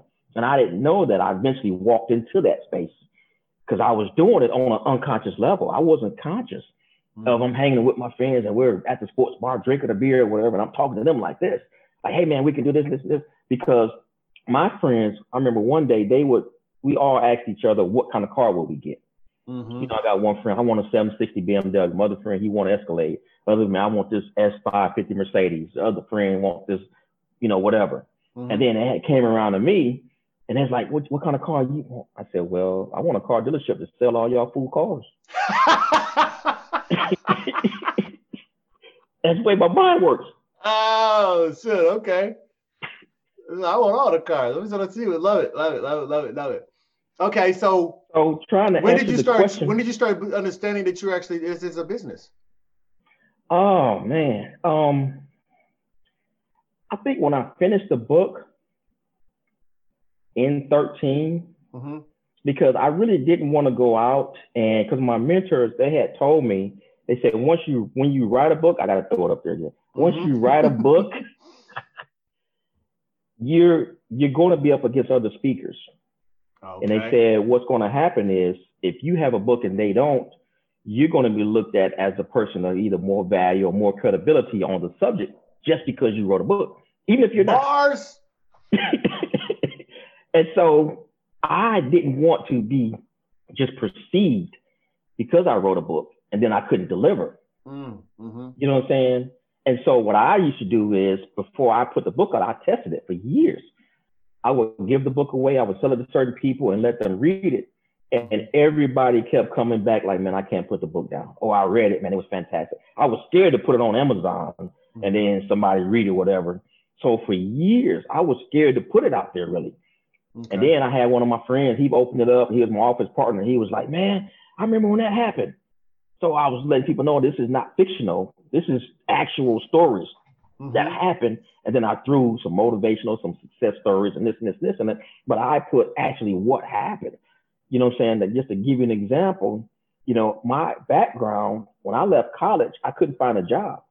Okay. I came here and one of my friends. All that hard work to graduate from college. Sending resumes out. And my friend, well, actually, not my friend, my cousin, rest in peace, Keith Bailey, he was working at a car dealership, but they were detailing cars. And he came to my house one day, knocked on the door, said, hey, man, can you give me a ride to work? I said, yeah. So I took him to work. When we got there, he said, man, you ain't working. You might as well come in here and fill the application out. I'm like, okay. So I parked the truck and went in, filled the application out. I'm like, you know, whatever. I ain't doing that. I wasn't even working anyway. And the guy hired me. So I'm picking him up in the morning, going there. You know, we watching cars all day. One day I went to pick him up and he's usually on the porch. He's, hey, man, I'm not going to work today. I said, okay. So I went. He didn't tell me he had actually quit. I kept coming to come pick him up and he wasn't going anymore. So I just, you know, I kept going. I'm there watching cars and watching cars and watching cars. I'm in Alabama. It's 1900 degrees. So I'm in this heat outside. We have no air conditioning. We just got fans. Even when you're inside the garage, it's just fans. Mm-hmm. So you stand by the fan all day trying to cool off.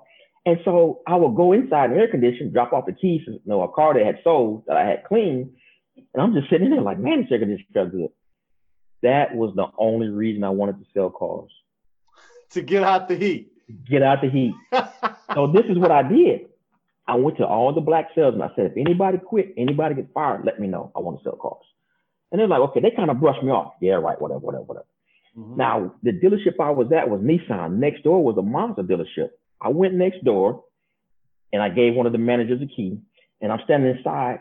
And this was like 9 o'clock in the morning. So the general manager, Mr. Bill Hart, was telling a joke. All the salesmen on the showroom standing around him. And he told the punchline. So I just kind of laughed, and he kind of turned around and looked at me. He said, hey, you got a nice smile. You want to sell cars? I looked at him like this. Got him. Hey, I couldn't even say nothing. I was like, I wasn't expecting that. Because I'm at Nissan asking them to help me out. Now I'm at the next door at Mazda. I hadn't told anybody over there I wanted to sell cars. And this guy that could hire and fire was asking me. I was like, yeah. The guy looked at me just like this, and he walked away. I'm sitting there like, that was my chance. I froze up. What's going on? This. So I left. I'm walking back next door. Everybody's talking to me. I ain't even saying nothing. I'm just watching cars like, that was my chance. I've been begging to get in the sales, so I couldn't get in it. The next day, he called for me. I went in his office, and he said, hey, you ready to sell cars? I said, I told you yes yesterday. He said, you got a resume? I'll be right back. I ran to my truck. I had stacks of them. I ran back. Here you go. He looked at it. He said, you went to college? I said, yeah. What you doing back there washing cars? I said, I'm sending my resumes out, but nobody's called yet. I'm just, paying the bills. I ain't really got no bills. I'm living with my grandmother. I said, I need some money. He said, okay. He took me up front, had the manager look at it, gave it back to him. He said, be here Monday with a shirt and tie. I said, you serious? I mean, this was no interview or nothing really. Just because I was already working for the company, but I was working next door to the next building. He hired me, put me in training. I'm going to train you. He said, you got 2 weeks. I went upstairs. They had a volume of VCR tapes on product knowledge and the road to the sale. So he said, after 2 weeks, I'm going to give you a test. I said, okay. So I'm upstairs watching these tapes and studying them. After 1 week, I got frustrated. I said, I can't do this. I'm ready to sell. The next day, I went to the store and got a bunch of blank videotapes. Got my VCR, went upstairs, hooked my VCR up to their VCR, recorded all those tapes, went home the weekend and memorized those tapes. Yep. I didn't eat, I didn't sleep, I didn't do nothing. I was just the whole weekend. I came back Monday and told the guy I'm ready for my test. He said, you got 2 weeks of training. You only been up there 1 week. I said, I don't need 2 weeks. He said, okay, smarty pants. Gave me a piece of paper. I took it upstairs, answered it front and back, brought it back to him. So he's there grading it. I got 100. He said, how did you do this? He said, you got 100. I said, well, to be honest with you, I recorded all the tapes. I brought my VCR up here, bought some blank tapes. I took them home and I memorized it. He said, man. He said, I've been a manager here 5 years. I've never had a salesman to do that. He said, I've had guys quit. I go upstairs, I can't find them. They're goofing off. He said, I've had guys take the test a couple of times and fail. He said, I've never had nobody in 1 week. He said, I've had guys up there 3 weeks and don't pass the test. He said, go down there and sell. All right. So this is a longer episode than normal. So we're just now getting to about halfway through today's show. And I definitely want to give you a quick word from our sponsor before we get back to these stories and interviews and all the rest of these tips. All right, here we go. Today's show is sponsored by Thought Fortune Press. You probably know that if you're not an authority in your industry, nobody's hearing your message. And you may know that the number one way to build your authority is by authoring a book. What you probably don't know is that you can write the manuscript for your book in less than 4 hours. I'm D. Orlando Fortune, the lead self-publishing strategist for Thought Fortune Press, where we turn your ideas into a branded book that brings in the cash by sharing your unique message and positioning you as an authority in your industry. If you're an entrepreneur or a speaker who's thinking about already writing or want to publish your next book, but you don't want to write it, or you just want to get help getting it done, your first step is a Wealthy Author Roadmap. This is a call to help us get to the heart of what you do for your customers. Together, we'll determine how a book will help you establish more credibility in your customers' minds and make a bigger impact in their lives, while also, of course, increasing your revenues. During the call, we'll walk you through designing your book's outline and its content and create a publishing timeline that fits your goals, even if that means getting it done in as little as 90 days.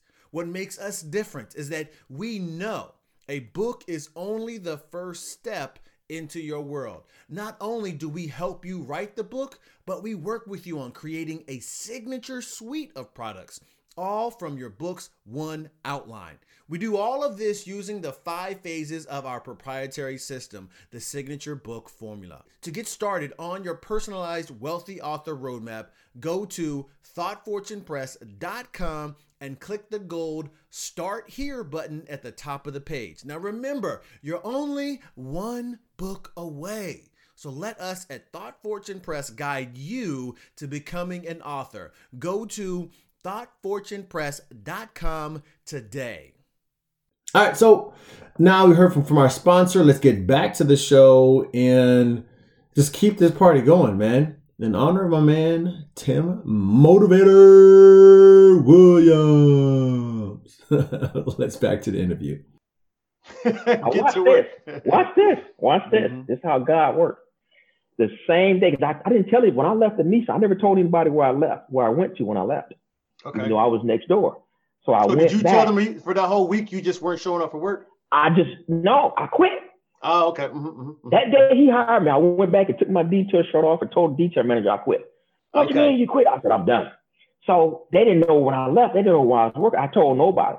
Mm-hmm. And so when he hired me, he put his arm around me and took me next door when I passed the test. Yeah. And told everybody, this is my new salesperson. Because everybody was like, man, where you been? Man, we've been looking for you. Where you been? You was over there? Because I was next door and I was upstairs. Mm-hmm. So even if they came over there, they wouldn't have seen me. I was upstairs. And so what happened, the general manager at Nissan did like this. Sat me down in his office. Said, hey, why you go to work over there? You my detail guy. Why you come over? I said, man, I was asking y'all if any positions open. Nobody said nothing. I said, I put an application in every week for 90 days because I did a detail for 3 months. Mm-hmm. He said, you did what? I said, I put an application every Friday because every Friday what I would do is I would go to the receptionist, tell her to give me a job application. I will fill it out and bring it back Monday and give it to her. I did that every Friday for 90 days. So he went to the receptionist and said, give me all the applications. He got them. It was a stack of everybody else's and a stack of mine. Mm-hmm. He said, I looked at him, but I thought this person was crazy. He said, I seen the same name, Timothy. This guy filled out all these applications for. Mm-hmm. He said, you only need to fill out one. I said, that's how bad I want the job. He said, if it don't work out, call me. You can come work over here. So then I went back to the detail department. Man, my detail manager was like, you wouldn't want to work for him. Mm-hmm. He was a black guy. I'll just put it like that. Mm-hmm. When I went back there, everybody congratulated me, this and this. So he walked up wondering what's going on. Yeah, Tim is working. He's selling cars now over next door. He looked at me. He said, man, you ain't going to last 30 days. Mm. I just looked at him. You know, in my mind, I didn't say nothing. I just like, in my mind, I'm like, you don't know what I could do. Now watch this. 20 years later, I went into the cleaners, dropped some shirts off. On my way out, you know how you see somebody out your peripheral, but you're not looking at them. Mm-hmm. So I seen a guy walking, but I was getting in the car, and he said my name when I looked up at it. Tim. I'm like, oh, this is my detail manager. Mm-hmm. Hey, what are you up to now? I said, well, I wrote a book and I train salespeople. Mm-hmm. Mm-hmm. He told me I wouldn't last 30 days. I've been in sales now 28 years, almost 30 years. And he said I wouldn't last 30 days. You talking about, like they say, the revenge is a dish served cold. Mm-hmm. Mm-hmm. Mm-hmm. When it just so happened, I saw out of everybody, I saw him. I'm like, dude, you don't tell nobody what they can't do. Right. What if I would have took that to heart before I even tried? All these lives that you affected would never have been, at least not affected in the way that you could affect them. Exactly. Or the people that you were only commissioned to affect. Exactly. And there's people that do that. Love it. So did you start using the book after in like 2013 when you actually put it out there and said, I'm doing this now? You started using that to start getting more sales. How were you actually leveraging that book for what you're doing on the back end? Well, what happened was in 2013 is when the first place I went to was the Chamber of Commerce. Okay. Because I didn't want to go out as a business without having something. You know what I'm saying? I didn't have I hadn't any references or nothing. So once I finished the book and I printed it out, that's when I said, okay, now I'm going out because I got something. And I wasn't speaking anywhere, but I had something. And so when I went to the Chamber of Commerce, what happened was I had went to several different places, and everywhere I went to maybe 3 places, and they told me to see this one guy. Okay. I went to the university, I went to some other place, and the 3 places told me to go see this same guy. And I'm like, man, there's something to this. They said, go see Mr. Randall at the Chamber of Commerce. Okay. Then the second person, the third, I'm like, okay, I gotta go. So I went that same day. I went down there. I walked in the building, and I told the lady, it was a black lady at the receptionist, and I said, I'm here. I have an appointment with Mr. Randall. And she looked at the appointment book, was like, I don't see it. She's like, okay. So she thinking she forgot to write it down. So she called him. Hey, Mr. Randall, your appointment's here. And he's like, my appointment? Okay, I'm on the way down. So he came down the stairs, and I lied. I had no doggone appointment. And I shook his hand. I said, hey, yeah. He said, I don't know. I said, it's no problem. We all forget things. And I just started talking to him. Went down in they had a big meeting room. I sat down there and I said, hey, this is what I do. I speak this. And I spoke to him for maybe an hour. And he said, well, hey, I don't have anything right now, but as soon as I get something, I'll call you. A week later, he called me. He said, Tim, I'm supposed to speak at the college once a year. He said, I'm not going this year. I'm sending you. I said, to do what? He said, just go down there. So he said, I'm going to tell the dean to give you a call. As soon as I hung the phone up with him, the phone rung, and it was the dean. And he said, hey, Mr. Randall said you're supposed to come down here and speak at his place. I said, yeah, I just got off the phone with him. So I went down there and met him. So I told him, hey, this is what I do, this and this and this. While I was talking to him, he was, looking at me like this. And he turned around and got on the computer and started typing. He looked at me and said, keep talking. And he started typing. He said, I'm emailing the president of the college. I want you to come and train my faculty. Okay. He said, also, and that's what I said, okay? He also said, next month, I want you to come speak again. Now, this is the first time I met this guy. He wanted me to speak in 2 weeks. Now he's trying to set me up for next month, just based off what I'm telling him, what I do. I'm like, you want me to come train your faculty? I'm like, I'm coming to talk to the kids about the importance of education. He said, yeah, but I need you for something else. And that was the first. When I put it on my YouTube channel, and it just snowballed. Okay. I started getting calls from other places. This Mr. Randall referred me to the college, and that guy, the dean, he referred me there. I went to the YMCA. The lady there referred me. Then the Goodwill Easter Seals, they found me on LinkedIn. I went over there, did some training for the job placement program, then this, and then and now when I put the videos on Facebook, I had people in Atlanta calling, hey. So I did a virtual conference with Tamara with the Wealth Infinity Group out of Savannah, Georgia. And it just, the videos from YouTube and Facebook. I had a guy from Virginia call me. Hey, Tim, I got a financial advisory business, man. I don't know how to sell. I want to come down and I'm going to fly down and come see you. I'm like, fly down. So he knows how to make the money. He just knows how to get people in. And what I told, I basically told him, I said, you need to leverage yourself. I said, if you're a financial advisor, I said, what you need to do is you need to hire other people. So I would train them how to sell. You just train them how to do the financial planning. Right. Okay. I said, now they'll go out and you just get a percentage of everything they do. That's where like my business sales strategist, that's where that part comes in. Love it. Okay. So I got to ask this question here because you've given some tips definitely on how to, what you were doing, how to leverage the book and to bring them into the back end sales. And obviously part of your strategy is not only having the book, but then taking your videos and creating videos and sharing some of your your behind the scenes of sharing of different coaching that you may be doing with groups and so forth, all these different little snippets and so forth. But I do want to ask this question because it's you've had an evolution in the writing and the production of your book. You talked about how in 2005 all the way to 2013, you wrote it, you lost it, you got it back, but you was also handing it out and getting feedback, seeing different pieces and tweaking and making it even better. So my question to you is, what did you learn during that writing process? Not necessarily about how to write better, but like about business, yourself, whatever. What lessons did you pull out from that writing One process? thing I learned is, especially because I never really read it, because the interesting thing is when I started giving the book to my friends, I wanted to look at it like they looked at it, not the way I looked at it. Okay. That's when I went back and said, it's difficult to see the picture in the frame. So when they would read, they would pick out and read certain things, and then their interpretation of it. You know what I'm saying? And it was like I was really thinking on another level. And I tell people, when I wrote the book, I basically was, the pencil in God's hands. Right. Yeah. It wasn't really me. I was tapping into something that I didn't even know was there. You know what I'm saying? So I would have people, they would just pick up the book and turn to any page and read a sentence. And it would be a mother, and she would have her 2 daughters, and she would say, I've been telling y'all this. And it would be in my book. Yeah. And it got to the point where I tell people, because people were doing that. They would just take the book and open it up and just start reading a paragraph. And it was like every page and every sentence I wanted to make powerful. You know what I'm saying? Okay. So what I didn't know was once I talked to a major company that deal with Subway and Coca-Cola, because what they'll do is they'll give you a 15-minute consultation for free. Okay. And I called them because I wanted them to help me.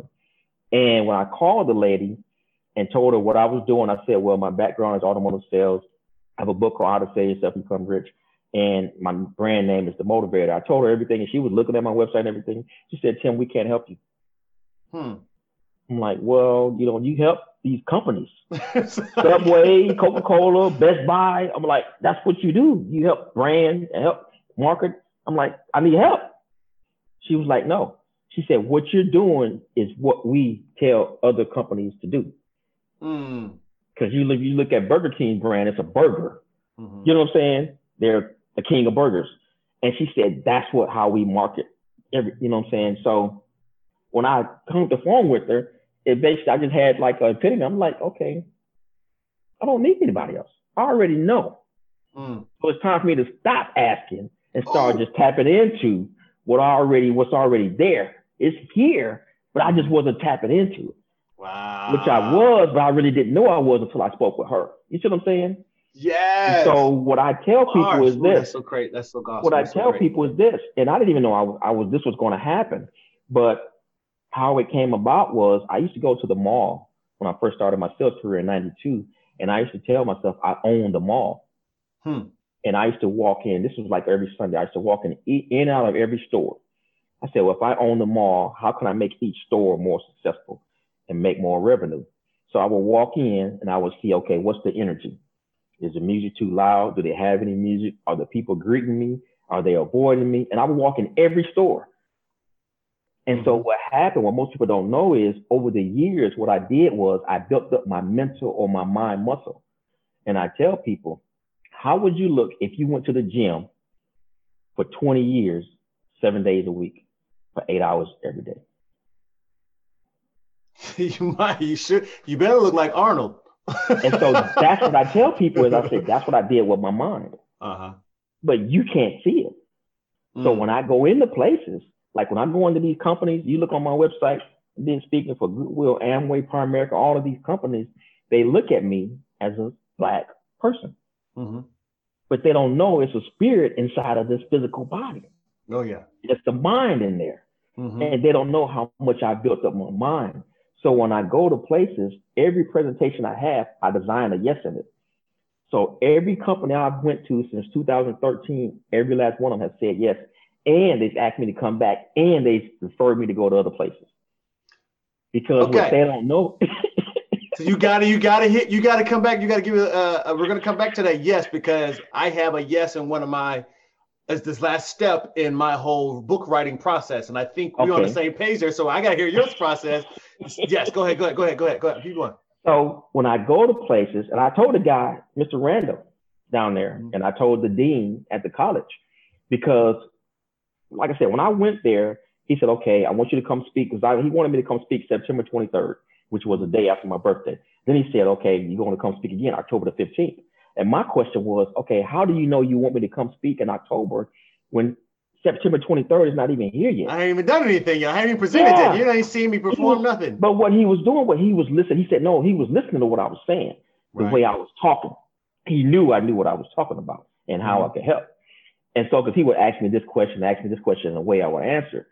And then I said, well, how do you know you want me to train your faculty? I haven't even spoke yet. So the first time I spoke, when it was over with, he sat there just like this. I need you to coach me. I just spoke for an hour. I'm looking at him like I'm talking to the students. But he saw, you know what I'm saying, where I was really going. And he knew the students couldn't really grasp of me taking it up there, but he could. You know what I'm saying? He said, I know the students probably didn't get what you were saying, but they will later. You know what I'm saying? Just like my grandfather did that to me. My grandfather would tell me things. He would tell me things like, son, if you can't afford it, you can't afford it. It's like, what in the world does that mean? And then he would say, if you can't change the people around you, change the people around you. But he knew. That's a good one right there. Like, okay, yeah. He knew at the time I couldn't get what he was telling me, but eventually I will grow into understanding what he said. And that's kind of like how I speak when I go out, because I want people to call me back. You know what I'm saying? And so sometimes I'll talk to them up here and I have to tell them, you know, what I have to do is I have to bring you up to where I'm at. I have to, you know, cultivate you and then elevate you. Elevate, you know, your understanding of it. You know, one example I use is I tell people, like, if me and you went to a conference and it's at a hotel and you get on a room at the first floor and I'm on the 15th. And I say, man, look outside. Look at this beautiful view. And you look outside, you see number of trees. Because you're on the first floor. Parking lot. I tell you, come up to my room. When you come up to my room, look out the window, you see the view. And that's what I have to tell people. I said, that's where you're at now. And that's where most people, when they say, I don't have time or I can't, well, they can't see the forest for the trees. It's just because they haven't elevated their understanding of that. And that's what I have to do to help them. Excellent. Love it. If I understand you correctly here, about this, yes, and then we're gonna get to this last question here before we go into more of the just playful stuff, more personal stuff, I should say. You're planting this seed for this, yes, which means you're not going like teasing people necessarily with not giving them tangible content, not giving them practical steps, but you're giving them this high level. It seems like you're coming at it like a philosophical type of level, but yet I'm gonna give you practical steps to get started right now. But this is where you're giving visionary. Okay, now it just came back around to what you said a little while ago. Okay. So paint vision. Hold on, this is processing right now. Okay, because that's interesting, because I don't like people talking over my head. Right. I don't like people talking in my head. And I know with my, just pat myself on the back, God bless me, I have a high intelligence, right? Right. So if you're speaking over my head, you are really speaking really high. Like, now, mind you, this is somebody that got bad grades in school. Don't forget that. True, but I mean, but intelligence doesn't necessarily have to do with that, with the book intelligence, right? There's two different types of intelligence. I'm just saying for the audience. Yeah. A lot of people, that's what they're thinking about. Right. Why I can't now. Yeah. Past failures. Yeah, absolutely. Now, but so you're planting the seed, you're creating this vision, but then you're also giving us the steps. Here's where so you're planting the vision, and the plan, which is basically the yes, is where you can go, but then you're giving them practical steps for where the audience is right now, knowing that once they get, this is level 4 you can get to. Right now, you're at level 1. So I'm going to give you the steps you need to get from level 1 to level 2. And then next month or next year or whatever, you call me back, I'm going to take you from 1 to 2. I mean, from 2 to 3. Okay. Exactly. I got you. And that's why this is where I say I have to tailor it, because when I go out, I'm very different than any other speakers. I really engage my audience.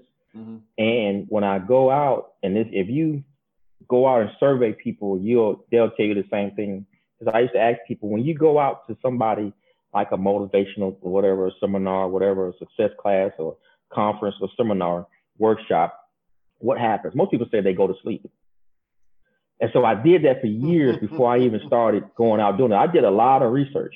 And what I found out is this: when you go and it's 100 people, 200, whatever, the speaker comes with something pre-scripted and they speak for maybe 50 minutes.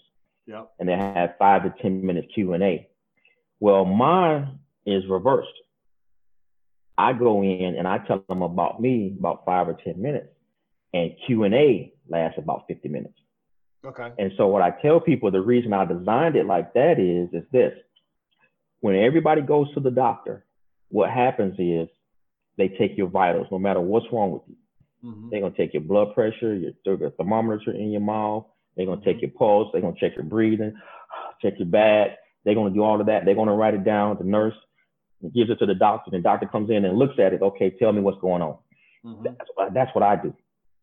So I tell people this: if you're at a doctor's office and I'm the doctor and I walk out and I give everybody in the lobby a prescription, the same prescription, let's say it's a Tylenol, whatever, such and such milligram, will it help you? The answer is it may or may not. Maybe, I was like, maybe, yeah. Exactly. But that's what happens with most speakers when they come out and speak to an audience. That's what they do. They got something pre-written, pre-scripted, memorized, and they give it to everybody, and it may or may not help you. But what I do is I go out, and most of the time, if I'm at a car dealership or real estate, wherever it's at, whatever problem, majority of them have the same 4 or 5 same problems within that industry. And so I ask a person, what are you struggling with? And then I hone it and tailor it to what do you think you're struggling with?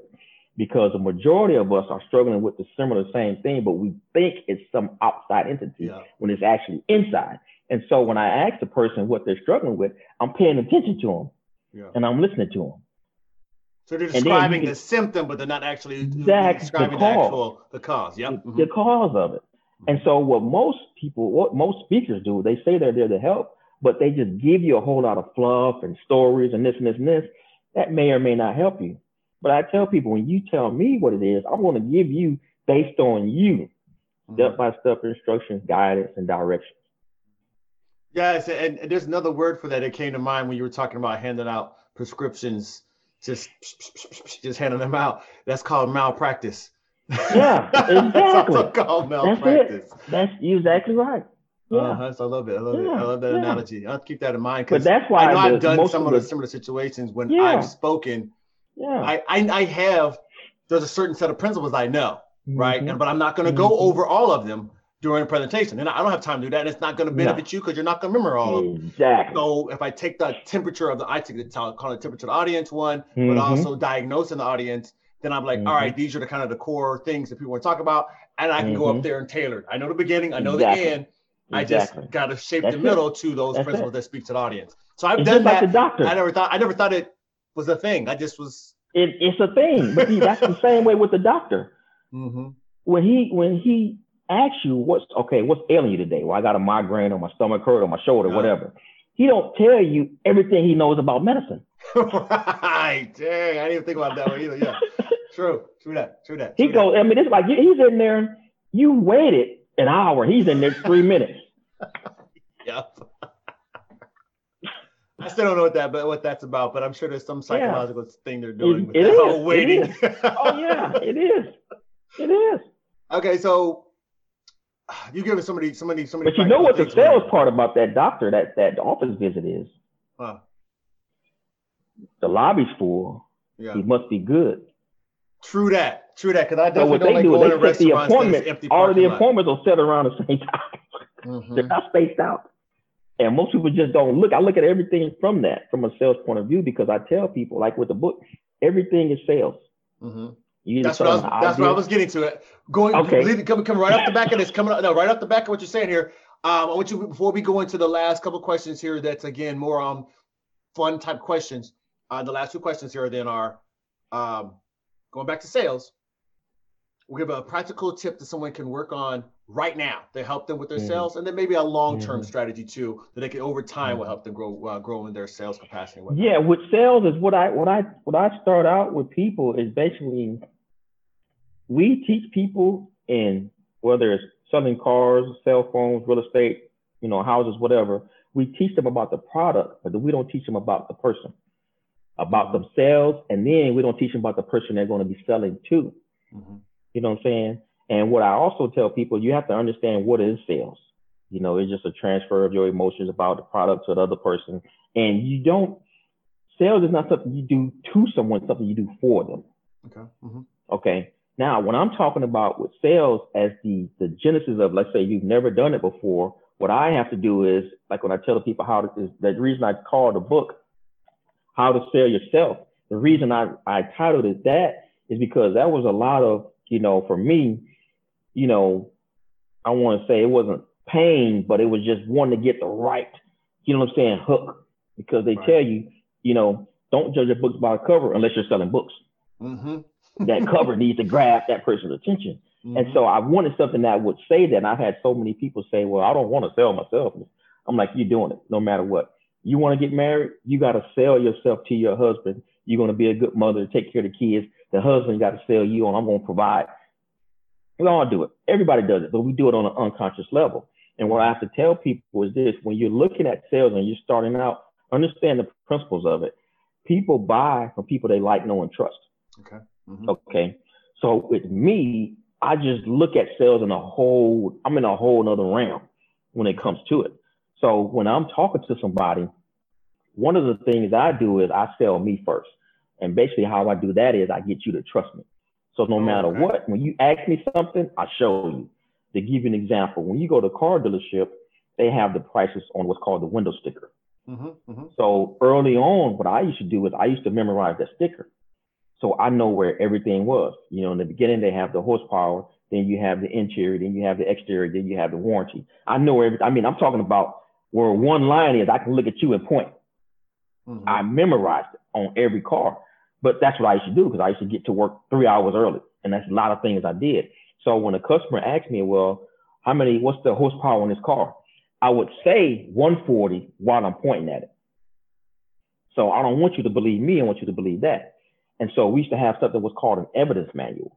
And it would have different competitive cars and stuff like that in it. And so when somebody asked me a question, Kelly's Blue Book or some whatever? Well, this was what's called, let's say I'm at a Honda dealership and you're comparing it to a Toyota. Okay. And so we had all the different comparisons from the Honda and the Toyota. So when you ask me a question like that, well, what's the difference in the Honda and Toyota? I went and got the book and I opened it up and I turned it around and I just let you read it. Mm-hmm. There's a difference. So you wasn't listening to me trying to sell you. I was giving you proof of it. So now when I don't have anything physical to show you and you ask me, I've done so much physical. I've showed you on the window sticker. I've showed you in the brochure. I've showed you with the evidence manual. I've showed you consumer reports. I've showed you everything. Now, when I tell you, you believe me. So I literally got to the point where customers were asking me, Tim, is this a good deal? I said, yeah. And guess what? They believed me and they bought the car. Gotcha. So what I have to, then it's other things, but it depends on the person, if they've been in sales or whatever, but it's so many different dynamics of it. But with me, I just studied the theory of sales, the psychology of sales, to the point where I could literally have a customer in front of me and I would look at them and I could tell when they said no, if they believed they were saying no. Mm-hmm. And I would look up, they would say no. I would put a piece of paper in front of them for them to sign it. They would sign it. So they didn't even believe they were saying no. Right. I've done that with so many people. But they felt compelled, like they had to say, I have to say no. Mm-hmm. Exactly. That's part of it. It's just like when you go into the mall. Can I help you? Oh, no, I'm just looking. You may have a funeral or a wedding to go to. You need some shoes or something. You come in there to get something. 5 minutes later, you're like, why did nobody ask me? Exactly. You just told me you're looking. So that's just a natural response. And what I tell people, if you're in that situation, if I'm at that company, that's just a stall response. It's just, you do it involuntary. You're not really want to say that. And after you say it, you think it's like when I coach people on eating habits. And they want to eat healthy, but when they go to Wendy's, they say, give me the double cheeseburger. But the whole time they were thinking, I want a salad, I want a salad. They get to the window. And then guess what the teller, the person at the window says, okay, do you want a biggie size? Yeah. Now you didn't just get some fries, you got the bigger fries. Yeah. Now you didn't just get the soda. Do you want a biggie size of soda? Yeah. But here's the thing, think about this. When you got to the window, why didn't you just say, I want a biggie fry? Why didn't you just say, I want it? Now the person at the window is reading a script. They memorized. They don't even know they're a salesperson. Wendy's understand the psychological part of it. You're not going to just say, I want a biggie or whatever because of the money. But when you're asked, you're going to do it. So these companies understand the psychological of sales. We don't. Now I'm going to tell you about me. When I go to Wendy's, I say, I want a sandwich or whatever, chicken sandwich, grilled chicken sandwich. Okay, yeah, boom. Now, when I get to the window, the lady says, well, you want to drink with that? Because I don't let her ask me at the speaker. So when I get to the window, she said, you want to drink with that? I say, yeah, if it's free. I get a free one every time. Yo, that's crazy. Now I got to try that. The next time it's going to happen. It's going to happen. Now, it's some more to that because it's a thing where you got to act like you're going to get it. You know what I'm saying? And I used to teach guys to get girls. And I used to tell them, I knew it. For the phone crazy. Number. I was in my mind. I was like, I just had this conversation with my accountability partner this morning about what my grandpa told me about dating. That's what I heard you just say just now. That's it. So you gotta, and that's actually a part of sales. It's called assume the sale. Okay. You know what I'm saying? That's actually something I can definitely work on over. That's more of a long-term thing. Not only learning the psychology of sales, but as a foundational principle is assuming that sale, and over time as I continue to learn and study body language, understanding voice tonality, I've said several times, looking and reading people. I started learning.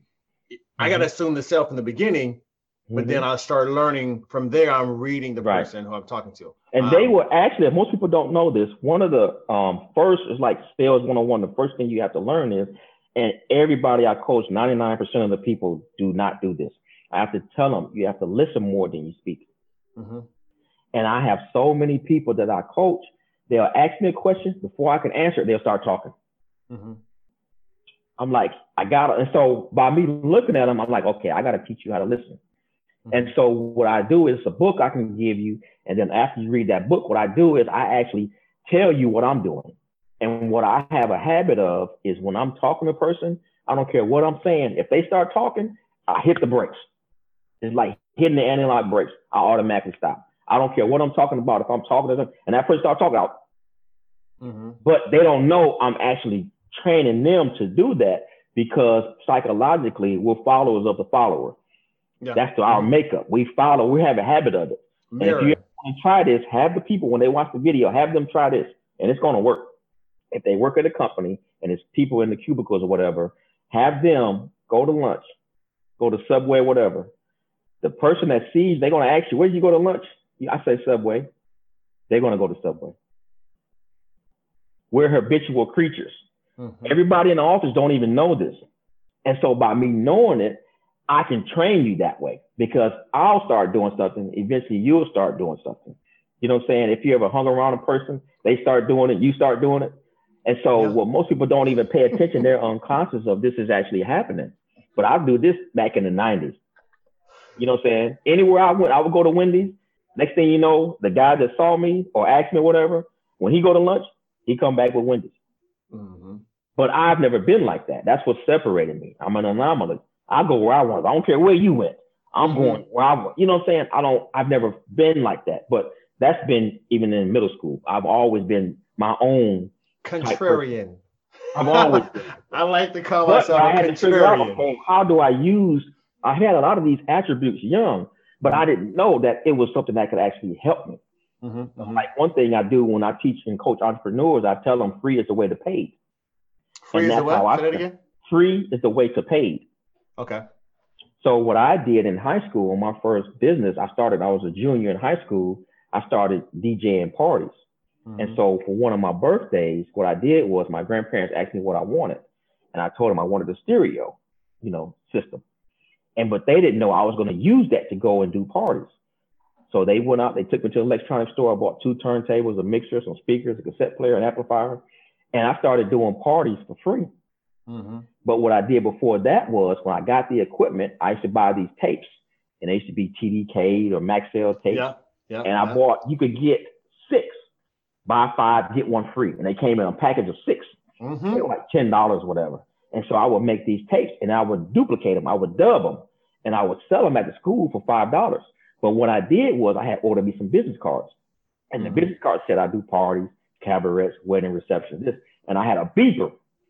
And I remember my beeper number, 334-304-2902. So I had all these youngsters listeners have no clue about dubbing, about cassette tapes, about beepers. But I know what you're talking about. You got to know your history. And so I would take one of them business cards and put it in the tape, and I would sell these tapes. And people would take the cassette out, and all this card would fall out. Mm-hmm. And so around the school, it started getting a little buzz. And so the girls, when they turned 16, hey, I want you to do my party. How much you charge? I said, I'll do it for free. Mm-hmm. So I did the first one for free. While I was doing the party, I had got so good. People at the party was asking me, how much do you charge? My birthday next week or my birthday next month. Mm-hmm. I would give them a card and say, give me a call. And I didn't even know what I was doing. I would ask them questions. It didn't matter. I was going to charge you the same. How many people are going to be at the party? Where is it at? What time is it going to start? What time? It didn't matter what you said. I was going to charge you the same. I was trying to sound professional. Based on those questions, this is my price. I started out $50. Then I went to $75. Then I went to $100. And I went to $125. And then it snowballed from there. But what most people don't know is right now I understand entrepreneurship. And now I started going up to car dealerships and I would apply as a salesperson. Mm-hmm. And they would hire me based on my credentials. They was like, yeah, why wouldn't we hire you? And when I go in, I would start selling, but I would start doing things that was just nobody else is doing. Mm-hmm. And so what they would do is they would ask me to train the other salespeople that they started hiring. And so when I was at Dodge, when they asked me to do that, I went in my briefcase and I pulled out my book. I said, well, I wrote a book on sales, took them to my website, brought my LLC out. I said, I have a training company. What they didn't know was that's called going in the back door.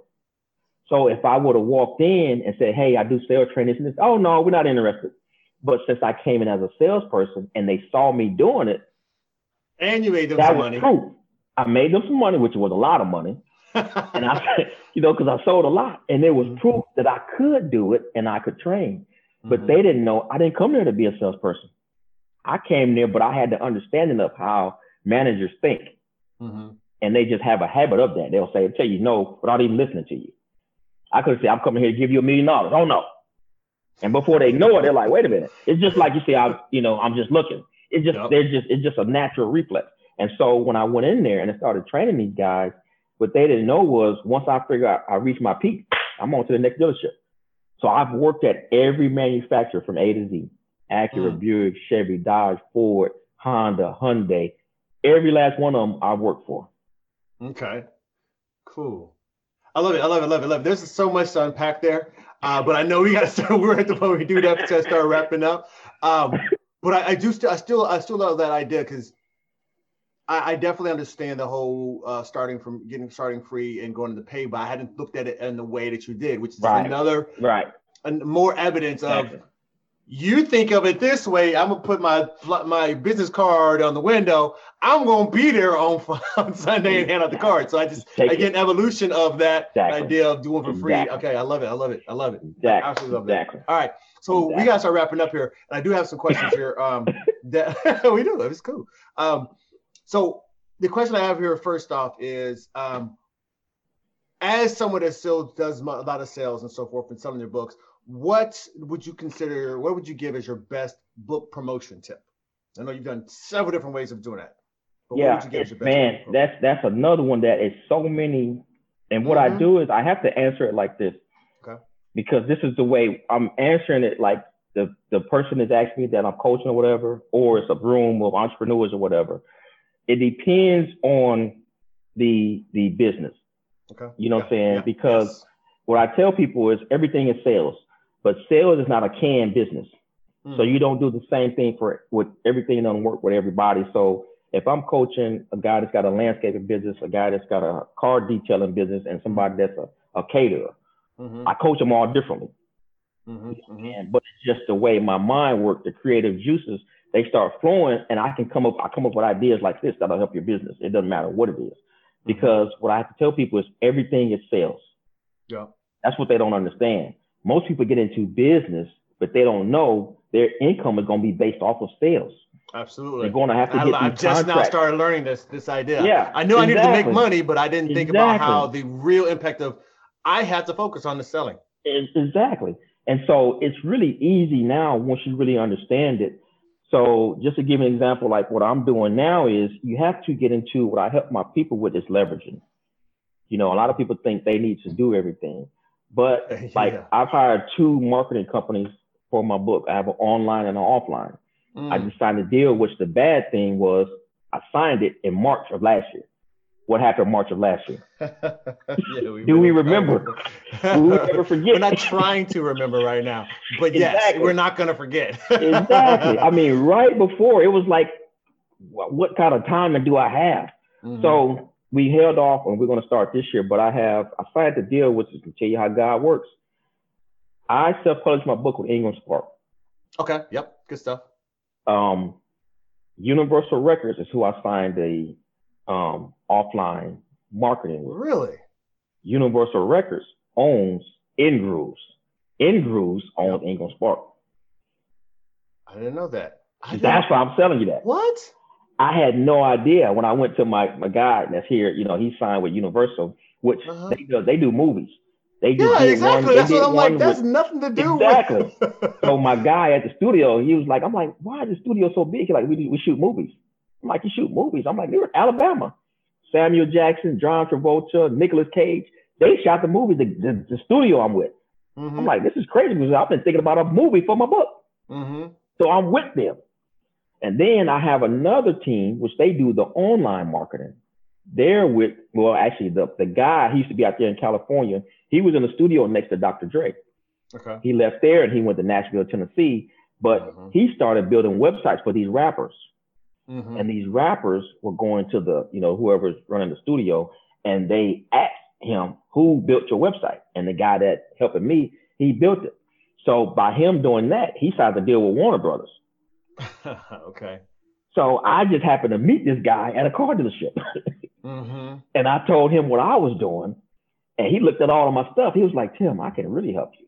He said, because you have everything.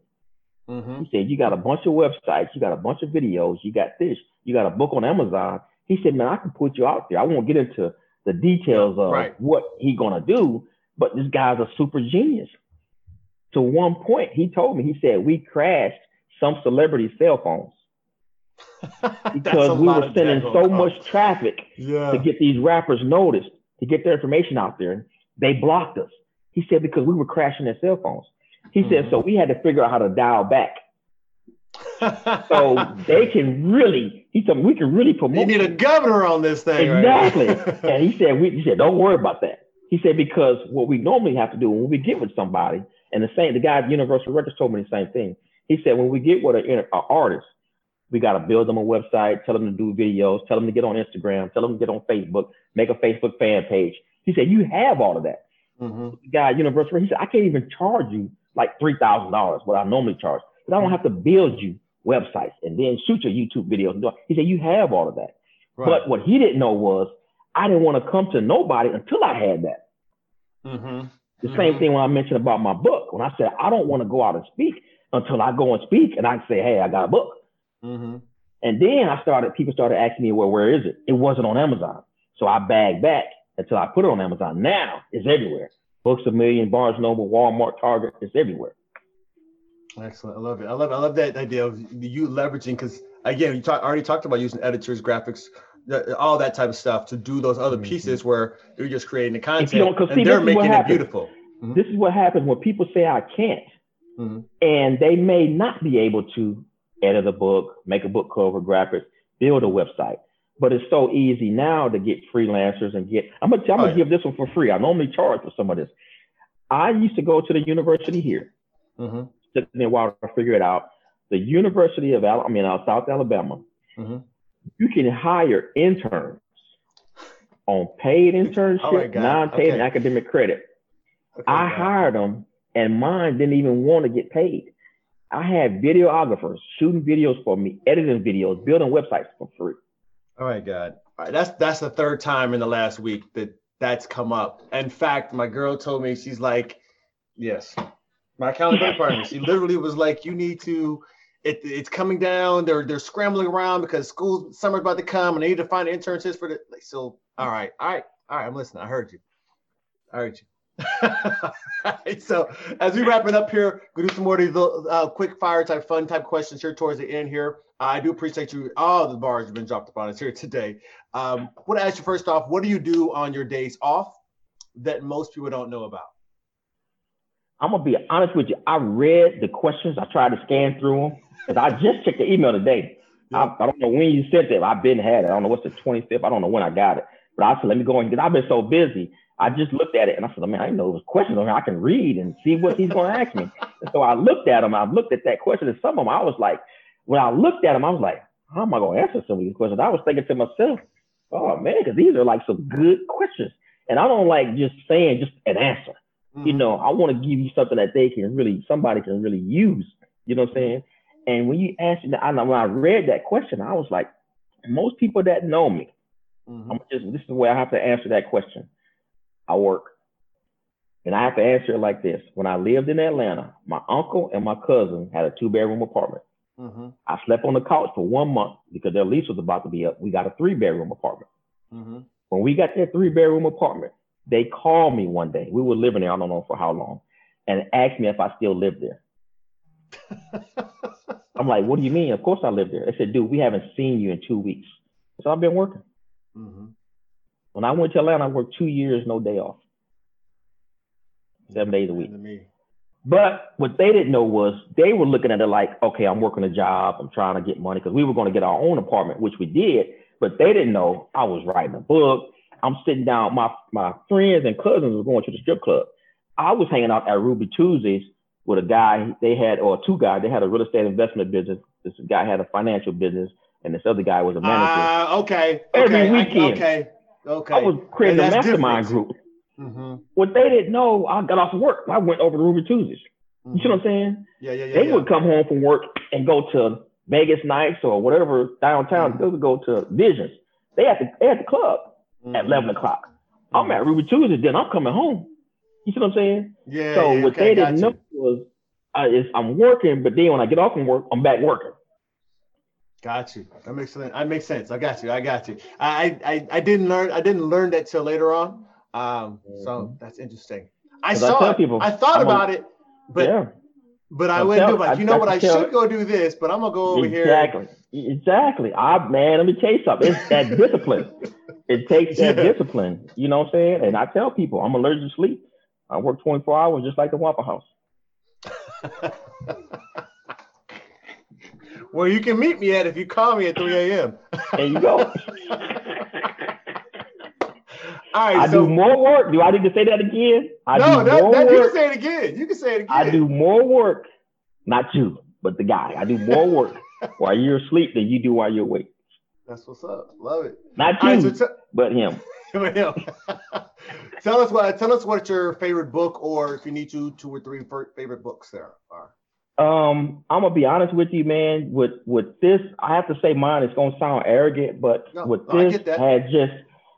You know, like I said, you talking to a person that all these years in school, I'm bad grades. I'm just knowing I'm not, and not telling nobody. I'm trying to hide it. I'm in class cheating, trying to get a good grade because I'm not doing homework. I'm not studying or whatever. And then the stuff I study, I don't really understand. I go to the board. I can't really figure it out. So what I tell people is this, this is more for, but one of the goals is this.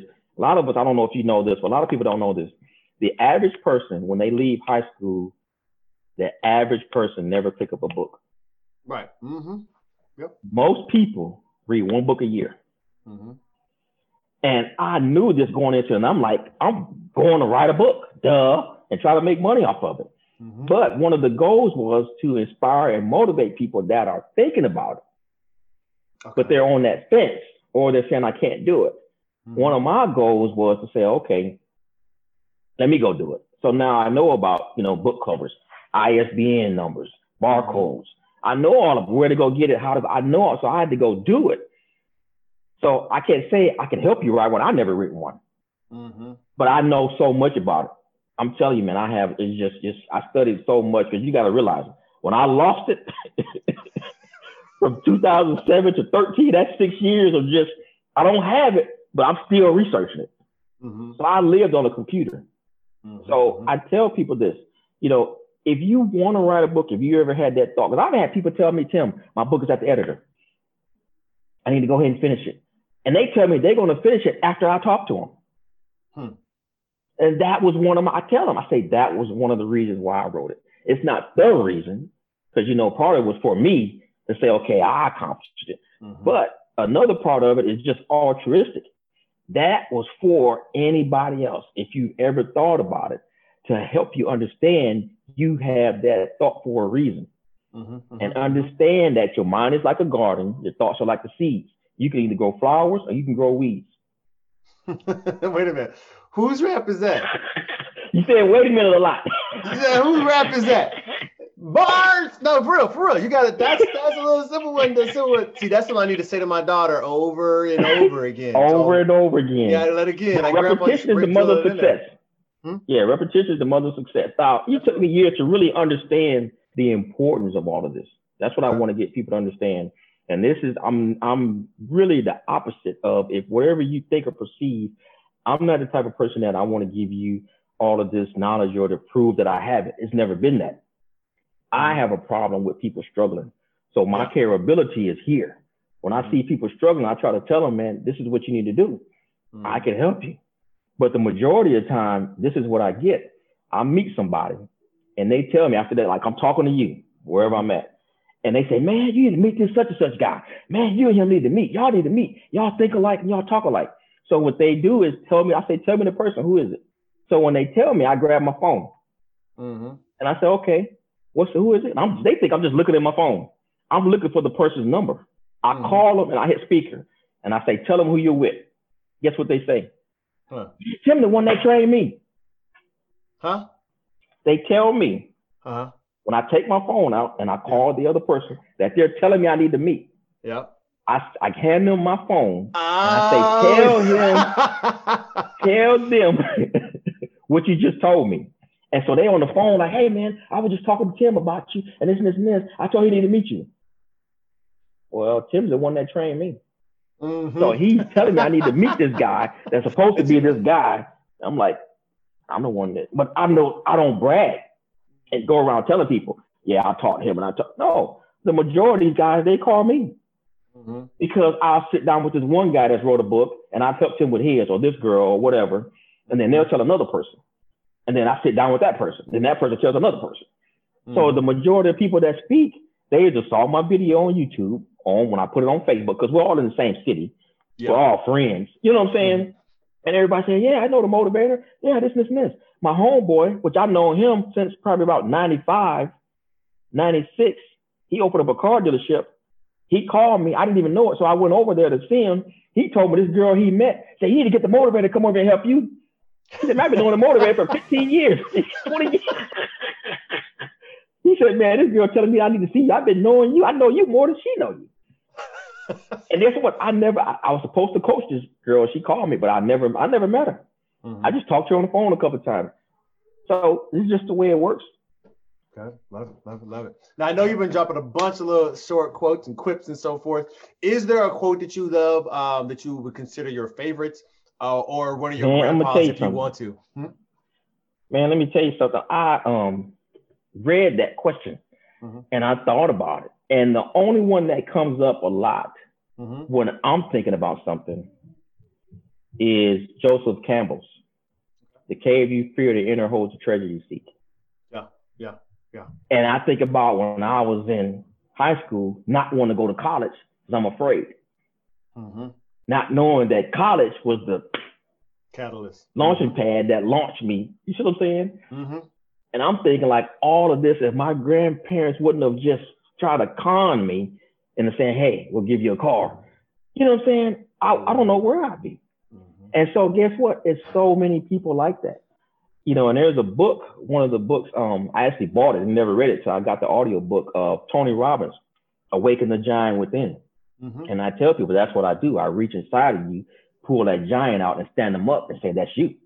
Mm-hmm. But we're walking around like afraid to quit a job, afraid to go write a book. We're afraid. Why? We're afraid of what other people are going to think, afraid to fail. Mm-hmm. What Michael Jordan said, he failed his way to success. He said, I missed 9,000 shots. I lost 26 game-winning shots. Mm-hmm. You know, he said, what I did was I failed more than you. Oprah, I failed more than you. Tyler Perry, Steve Harvey, they all say, I failed more than you. Mm-hmm. But what we have to understand is failure. Yeah, but this is the thing. What they have to understand is failure is not a person. It's an event. Mm-hmm. If failure is not a person, when have you failed? You failed at that, but you're not a failure. Mm-hmm. But this is what you know what I'm saying, that monkey or wherever is in our head is telling us, you know what I'm saying, of, oh man, don't do this. You can't do that. You failed last year. How are you going to do that? You know what I'm saying? But what you got to do is like me. I look at failure. I just keep walking, and failure is like this. I'm coming. You see what I'm saying? So make your failures afraid of you. Yeah. Exactly. And that's what most people, they have to understand that. And it's like we say, with different people, you have to approach it different ways. Excellent. All right. So as this last thing here, there are some things that you definitely wanted to mention about where to connect with you outside of this. But before we get to that, before you share those links, I just want to make sure you go ahead and close it out strong here. What is this message that you must share with the world? Just go ahead, and it's your camera, it's your mic. Go ahead and share that message that you must share. Yeah, the message is this, man. What we have to get is to the essence. You know, you have to ask yourself, you know, if you want to do something, whatever it is, and you saying I can't or I don't have time on this, what you have to do is find your why. Once you find your why you're doing it, your money is it's very limited. You know what I'm saying? It's very limited and shallow because you can get money and lose it, this. But once you find your why is what's going to keep you up at night. You can't sleep. You can't stop thinking about it. And that's where I am with this. That's why I say 3 a.m., let's go. But you got most people, I got to go take it out, this and this. I can't tell you plenty of times I've been on my laptop and wake up and you know what I'm saying? That's your why. And that's what most people are trying to figure out. Like when I try to coach them, Tim, I'm tired of doing this. I've been doing it 25 years. I'm like, okay, what would you like to do? I don't know. And that's where we got to start, with your why. And I tell people, my why, you can't put inside the Empire State Building. It's that big. And that's what most people haven't found. You know what I'm saying? That goes back to, you know, your purpose. You know what I'm saying? But the problem we have is there's no school. Where do you go to get that? You can't go down to Walmart. And where do you go to get, you know what I'm saying? And that's why I created, which is my website, the Motivator Academy. I created that to help you. You know what I'm saying? Because most people, what they do is they chase the money.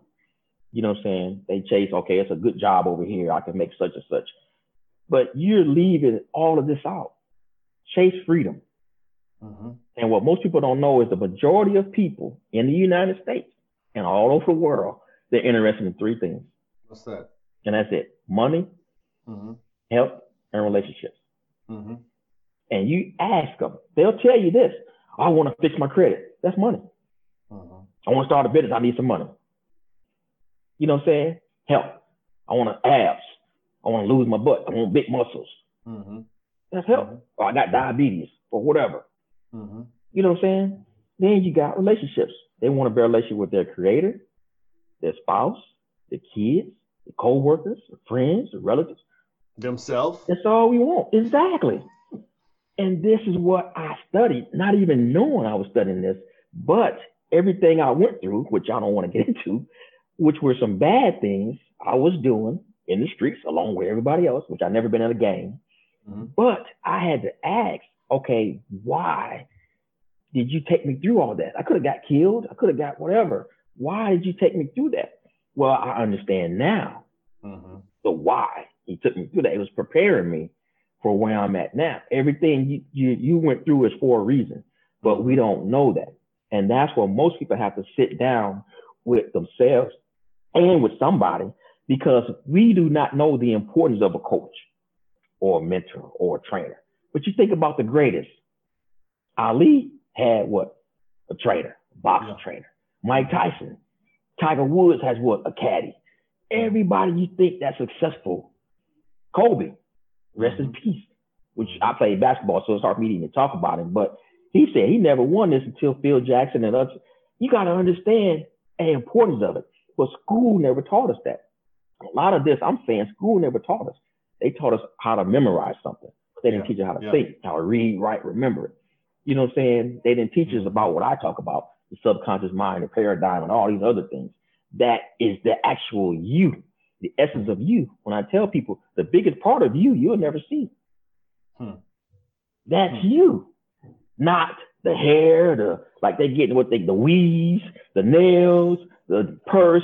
You see people taking pictures, they got the Louis Vuitton purse, or the Gucci, or the Chanel, or the Michael Kors, or the watch, that's not you. You know what I'm saying? And so we have to stop living externally. We have to start living internally, externally. But you have most people, they're living externally and thinking that's going to make us happy. I'm going to make you think I'm somebody because I got the BMW and the Gucci purse and the Louis Vuitton. That's not it. That's not what it's about. But we get caught up in that. You see what I'm saying? And so when I go to help people, I have to tell them there's some things you're not going to like. You're not going to like it. I'm going to tell you the truth. But if you want to be success, having all the time in the world, the freedom, that's the success. Love it. Love it. I know you put it in. I appreciate the time. I know you threw it in there, the Motivator Academy. Where can people go ahead and grab the book and any other thing that you wanted to put out here? I know you I know you have the motivatorbook.com, you have the motivatoracademy.com. Of course, you got the clothing, Motivator clothing. Yes. Is there anything else that I know you got the shirt on? We didn't even really talk about that. MoveBadCredit.com. Where would you direct someone to go first when they're coming off of this? Social media, YouTube, what? Where would you want to send them to? Yeah, the first place I tell them to do is go to that number and call me, because everybody's situation is different. Okay. And I say it's 844-668-6788. Go there first and call me. And based on your situation, what you're trying to do, I tell you to go to the website, because we have videos on there. We have, the credit restoration. We got trade lines. We got the credit wipe, the credit suites. We're going to get into business credit, but I tell them to go there first. But what I do that majority of people you find on YouTube that don't do as far as credit is I deal with the mental part of it. A lot of people don't know you have to develop the mental disciplines of getting away from instant gratification and get into delayed gratification. Instead of taking that check, going to the mall, pay the credit cards. Because most people don't know, if you have $1,000 credit card and you max it out and you have $1,000 check and you pay that credit card off, you still have $1,000. What most people do is, I was talking to a lady a couple of days about this. She said, I've been telling my son that. Most people do is they look at it as a bill. So instead of them paying that credit card off or paying it down, they go to the mall and buy more stuff and this and this and this. Well, you have that obligation over there. You haven't, fulfilled. So it's not time to go there. But the thing about it is, you can take that $1,000, pay the credit card, and you can still go to the mall. You see what I'm saying? But that's why they have bad credit. It's just school didn't teach us this. And I come at it from a different angle. You know what I'm saying? And I tell people, you have to understand that once you get your credit and everything else straight, you can do whatever you want and buy whatever you want. Instead of that temporary fix. And that's what it is. Just like somebody, they're unhappy, they start eating cheesecake or something. It's that temporary, you know what I'm saying? They want to get that quick fix, you know what I'm saying? But they just haven't got around somebody that could coach them and train them on how to adopt delayed gratification. And once you get there, because I had to do it, it was for me, it was just, I was looking at these things like a bill and I want to spend the money on this. I work hard. I'm going to pay this bill for it. I want to go to the mall. We all been through that. But our problem, let me point at this color here, this paint we got on us. Our problem is our community that we live in. We see the cars and the wheels and the rims and the nice and this and this and this, and we just that environment. And I tell people that environment is more important than heredity. So when you're in that environment, it's difficult, and most people are doing that. Like, I'm gonna give you an example. I don't want to take too long, but I had a customer call me at 2 a.m. from Facebook, wanting to buy a car. I'm like, okay, I'll see you in the morning. And she's rambling. I mean, she must have rambled for an hour, just talking. And I'm half asleep, just whatever, tired. And so the next day, her girlfriend brings her to the car dealership. And she got there just to tell me she was going to take that $300 and go get some hair and get her hair done. So the hair is $300, and she's got to pay the girl to do the weave or the braid or whatever she was going to get done. Her girlfriend that brought her up there was with her. She almost cussed her out. She said, "Girl, you're going to take this $500-600, whatever, and go and buy some hair and get your hair done." She said, "This man trying to sell you a car so you can get to work. I'll get me a car and have a nappy head and keep having my job, and I get the hair later." I didn't even have to tell her. The girl told her. Yeah. But that's our thought process. Yeah. When it comes to credit and all that. She's using that money to get hair. But she called me at 2 a.m. about a car. She don't have a car to get to work. Now she got her hair done, still have no car to get to work. So now you possibly or potentially going to have your hair done unemployed. But I look good on this couch. That's where we live. So those are the dynamics I have to deal with. I got you. I can go on and on. No, I get it. Well, Mr. Motivator, I appreciate your time here, dropping all these bars on the Wealthy Author family. Man, this has been awesome. I appreciate the stories. Appreciate your time, brother. I'm gonna go to the Motivator Bader YouTube. Check me out. Yep, definitely have it in the Bader on notes. YouTube, the Motivator Academy, all over. You just type that into Google. Yeah, I bet you type in MOTORVATOR, you're gonna see all this stuff pop up. Everything. As in car, motivator. Everything. Excellent. Love it. I appreciate you, Tim. God bless, brother. You've just listened to episode number 53 of the Wealthy Author Podcast with your host, D.R. Londo Fortune. That's your boy. That's me. I want to give thanks, of course, to our creator. Without him, none of this is possible. And I ask you, do you have any questions, comments, or suggestions for authors that you want me to interview? Go ahead and email them to fortune@thoughtfortunepress.com. That goes directly to me. Again, fortune@thoughtfortunepress.com.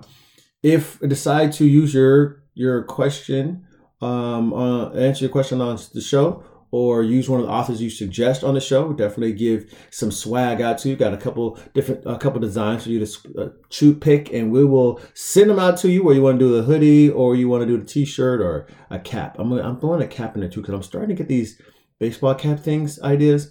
So I think there's only one design for that right now that I'm releasing, but we'll still have. I'm gonna throw that in there also. But two designs for the shirts or hoodie. You get one or the other. Or you can jump on the hat and be one of the first people to grab one of these caps, man. I'm about to get mine this weekend. All right, so with that being said, don't forget to grab a copy of my new book, The 4-Hour Book.